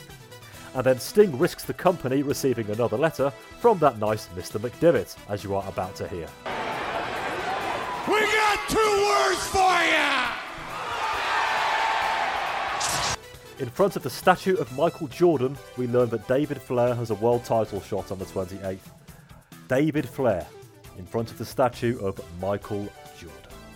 Steven Regal is back, and he has dropped the axe and lumberjack coat to team up with Finlay to face Benoit and Saturn. He is a little rusty here in truth, but as he calls Saturn a bloody tart, I can forgive it. Perry gets revenge though by pinning him with a DVD. Van Hammer, complete with straight boom camera, interrupt Flair and co backstage. Piper rewards him with a US title match versus Rick Steiner. And now they are here with Gene. We learn that David Flair is indeed the #1 contender, oh lord, and he will face Nash in a lumberjack match. And now they bring Macho down to make him a deal. Sid comes along too, yay. He wants them to be lumberjacks and offers reinstatement of the elbow as a sweetener. Robinson doesn't like that, but Sid does, and that is good enough for me. Eddie goes over Lodi, much to Lenny's displeasure.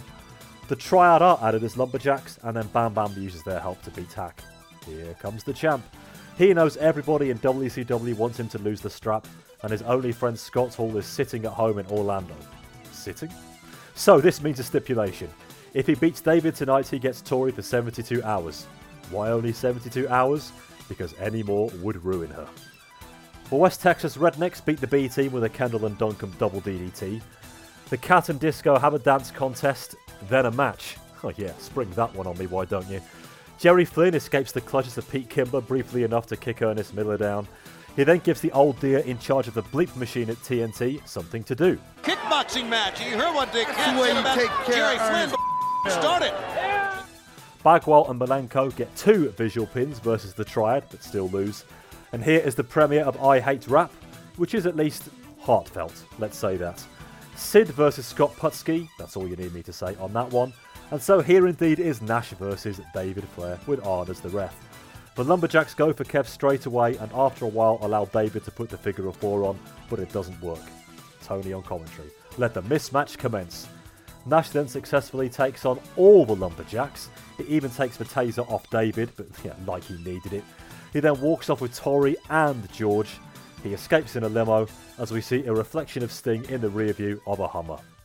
Who needs match results anyway, eh? He's got Gorgeous George! He's got Gorgeous George! And he's got the taser! He's holding up here! Oh, he jabbed the Macho Man with it! Where's he taking her? And look at Tori! Tori smiling, walking out with Kevin Nash! And no one's going to come near him as long as he has that taser in his hand. He has hijacked Gorgeous George! He's going to walk out of here with Gorgeous George and Tori Wilson! Oh! And she's yelling for the Macho Man. She needs help. Who knows where he's going to take her? What a way to walk out of here. Our cameras are going to attempt as long as we can to follow here. Oh, God. As that taser has wiped out all these lumberjacks and all these men here. Okay, there's our cameras in the back. Come on. Taking her to his dressing room. Good camera work. Listen to her scream. Open the door. Remember, Tori was part of the deal, but looked like she walked out under her own. Who's taking her in the car? Oh, go put her in the limo. Look at that. Did you see in that rearview mirror of the Hummer? I did. Did you see who that was? Yes, I did. Look, that was Sting in the Hummer. The Macho Man track. Sting was in that Hummer. And so to finish, let's talk about my hero and yours, Mr. Kevin Nash, shall we? What you heard there, everybody, was him after a grueling 4-minute world title match with David Flair, taking on all the big name heels you could possibly name off. I counted 8. There might well have been more. Sid, Savage, the Jersey Triad, many, many others. The list in Nash's head is endless. And what does he do? Oh, for that particular match, don't forget, he's only got one friend in the world who's somewhere in Orlando, apparently. Doesn't matter anyway. He manages to fend them all off with nary a scratch. He actually was armed at some point, like he needed to be. And what happens even after that? He manages to leave with 2 of Savage's lovely ladies. He gets the girl and he kills the baddies, and does so very, very easily indeed. So much so that when he left, it didn't even bother him that Sting's mask face was there in the Hummer again. Bob, what I've said there and the audio pretty much sums it up, so you can be brief on this one. But Kevin Nash, ultra super babyface who we all need to love. And the fact he's already beaten everybody on the roster means we don't need to care either. So yay. I hate it. He's not a, I don't know. He's not a babyface. He was awful as the super mega babyface 5 years ago. He's awful at it now. He's better at being, if you want to call it cool, but he's better at being the cool heel or whatever. And he's really nothing without Scott Hall. I'm gonna throw that in there, that his value is diminished greatly. And I don't even want to comment on the David Flair situation that even transpired. So I am not going to comment on that because it just does not deserve my breath. Eric, if you're not right now bowing towards Kevin Nash, which of course we should all be doing. In fact, me and Bob will take up the slack while you do some talking before you join us again.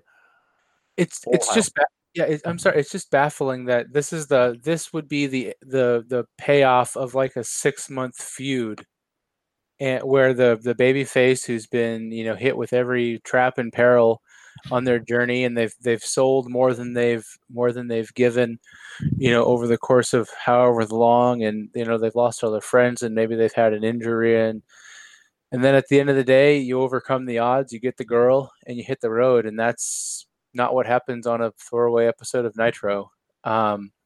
So I just think, they're hot-shotting all this stuff, and they're trying to make they're trying to put the cart before the horse and make Kevin Nash the cool babyface before they do anything that might establish him as a true cool babyface. And I even disagree. I think Kevin Nash is best as the badass kind of I don't give a fuck killer like they had him booked with his last few months in the Fed. Basically between his loss to Brett at Survivor Series 95 all the way through the Good Friends, Better Enemies match with Shawn. I think that's the best Diesel Kevin Nash, or best Kevin Nash was when he was heel Diesel. I don't think you want Kevin Nash to be the cool heel, because I don't think cool heels do anything but bury faces who you're ultimately trying to get over. And I don't think Kevin Nash should be a baby face, or at least one with a central positioning in the company, because he's 7 feet tall, he's 300 pounds, and he can be credible as a ruthless ass kicker, but he's just such a hokey babyface, and he makes dick jokes, and he's just kind of gross. So I think this was just a further example of a lack of the ability to book himself as the top babyface. It's turning into a spectacular train wreck. Yeah, trains yet again, and quite rightly so. That metaphor is here for a reason. Kevin Nash as a babyface is trying to be a cool babyface, and as we all know, if you try to be cool, you end up rendering yourself very, very uncool. Marge Simpson learned the lesson. Kevin Nash needs to as well, and you've got to have a situation where if you are the babyface, I don't care. Yes, I know. 6'8", 300 pounds, all the rest of it. He should be able to mow through a lot of people. I understand that, but you've got to be able to have and work the situations, especially if you're building month-to-month the pay-per-views like WCW now are these days. Put a little bit of doubt in my mind. But then I suppose not. 2 hours ago, we were talking about this is a guy who was rammed into by a Hummer 3 or 4 times and didn't even have a little tiny scratch on his pinky finger. So I suppose 8 heels actually trying to beat them up with punches and kicks and other wrestling moves. He barely even gets out of bed for that. But he might be very happy with this. But what about those 8 or so heels now? What does this do for their credibility? I'm asking that question. You're asking that question. Our listeners are asking that question. Nobody is going to waste their time, though, asking Kevin Nash that question, because let's face it, we all know what the answer is going to be. And that, after almost exactly 2.5 hours of discussion and train metaphors, is the end of our WCW June 1999 show. If either of you have any voices left, I would like to thank you both. Eric Landstrom, thank you very much for everything you've offered on this particular show. It won't be your last one, don't worry. Well, good. No, this was obviously a challenging one. The shows that are this bad are tough to talk through. See WrestleMania 15, and shows that are often very, very good are tough to talk through. And so, this one presented some challenges, but I'm glad we found some Buff Bagwell subject matter to tide us over. Sorry about that for the listener, but there's that little forward button if you want to skip ahead on that one. Oh, it's too late now. More Buff Bagwell discussion than anybody could ever possibly wish for, if not once. Eric, anything to plug for us? Not really. Just if you find me retweeted at Modern Day Lawyer on the Wrestling 20 Years Ago feed, just whatever. It means I've said something funny that Rory appreciated. Damn, he's worked me out already. And Bob, thank you, especially for all the Buff Bagwell stuff, and that other stuff as well.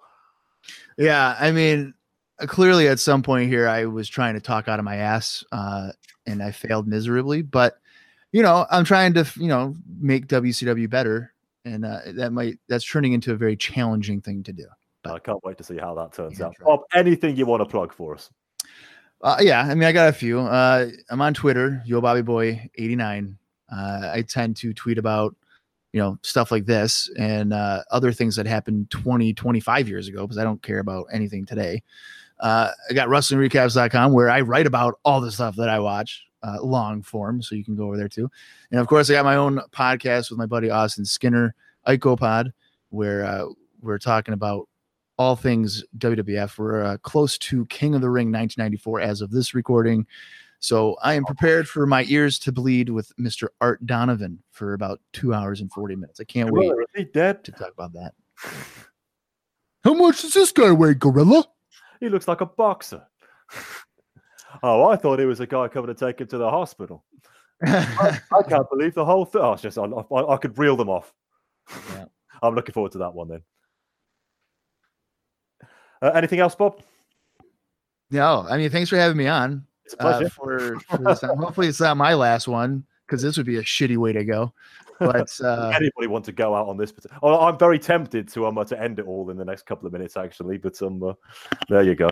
Yeah, no, I mean, it's a good time talking with you guys, have a little nice conversation.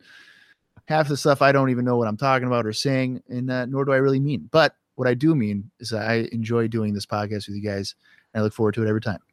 Thank you very much, Bob. I'm very glad you said that, and indeed that you mean it. Otherwise, I would need to have words. I'm going to keep this particular plug of the show. Going to keep this one particularly brief. You can find us on Twitter, find us on Facebook. Do find us on Patreon if you want to drop us $1 for early access to shows, $5 for specials. The most recent one up there we have is Dan, Chris White, and I talking about most of Money in the Bank 2011. An actual good show, if you remember that sort of thing. So by all means, drop us $5 and hear us talk through that one on the old live watch format. New shows going up every single month. In terms of pro wrestling in 1999, I do want to say thank you, though, for everybody for your very kind words. The Owen Hart tribute show we did last month. That one is still very easy to find in the archives if you did miss it, especially if you're new to the show. Now we're getting new listeners every single month. So we did put a lot of work into that particular one because we do think it was warranted. And I actually listened back to it yesterday, and I still think it sounds very good indeed, if you don't mind my saying so. Obviously, a lot of Owen Hart tribute shows around over the last few weeks, a lot which deserve a whole world of credit. I do think we tried to approach things from a slightly different angle, especially as it was both in timeline mode and out. And you will get to hear Eric plot a course that led to Owen Hart, WWF champion. So by all means, check that one out if you missed it. Just to sum up, Volume 1 for this month is indeed June 99. WWF, King of the Ring, another winner of a pay-per-view, and the relative safe haven on Volume 3 of editions of ECW Hardcore TV. But from me, Rory McNamara, and from Eric Landstrom and Bob Colling, goodbye. If you know what I mean.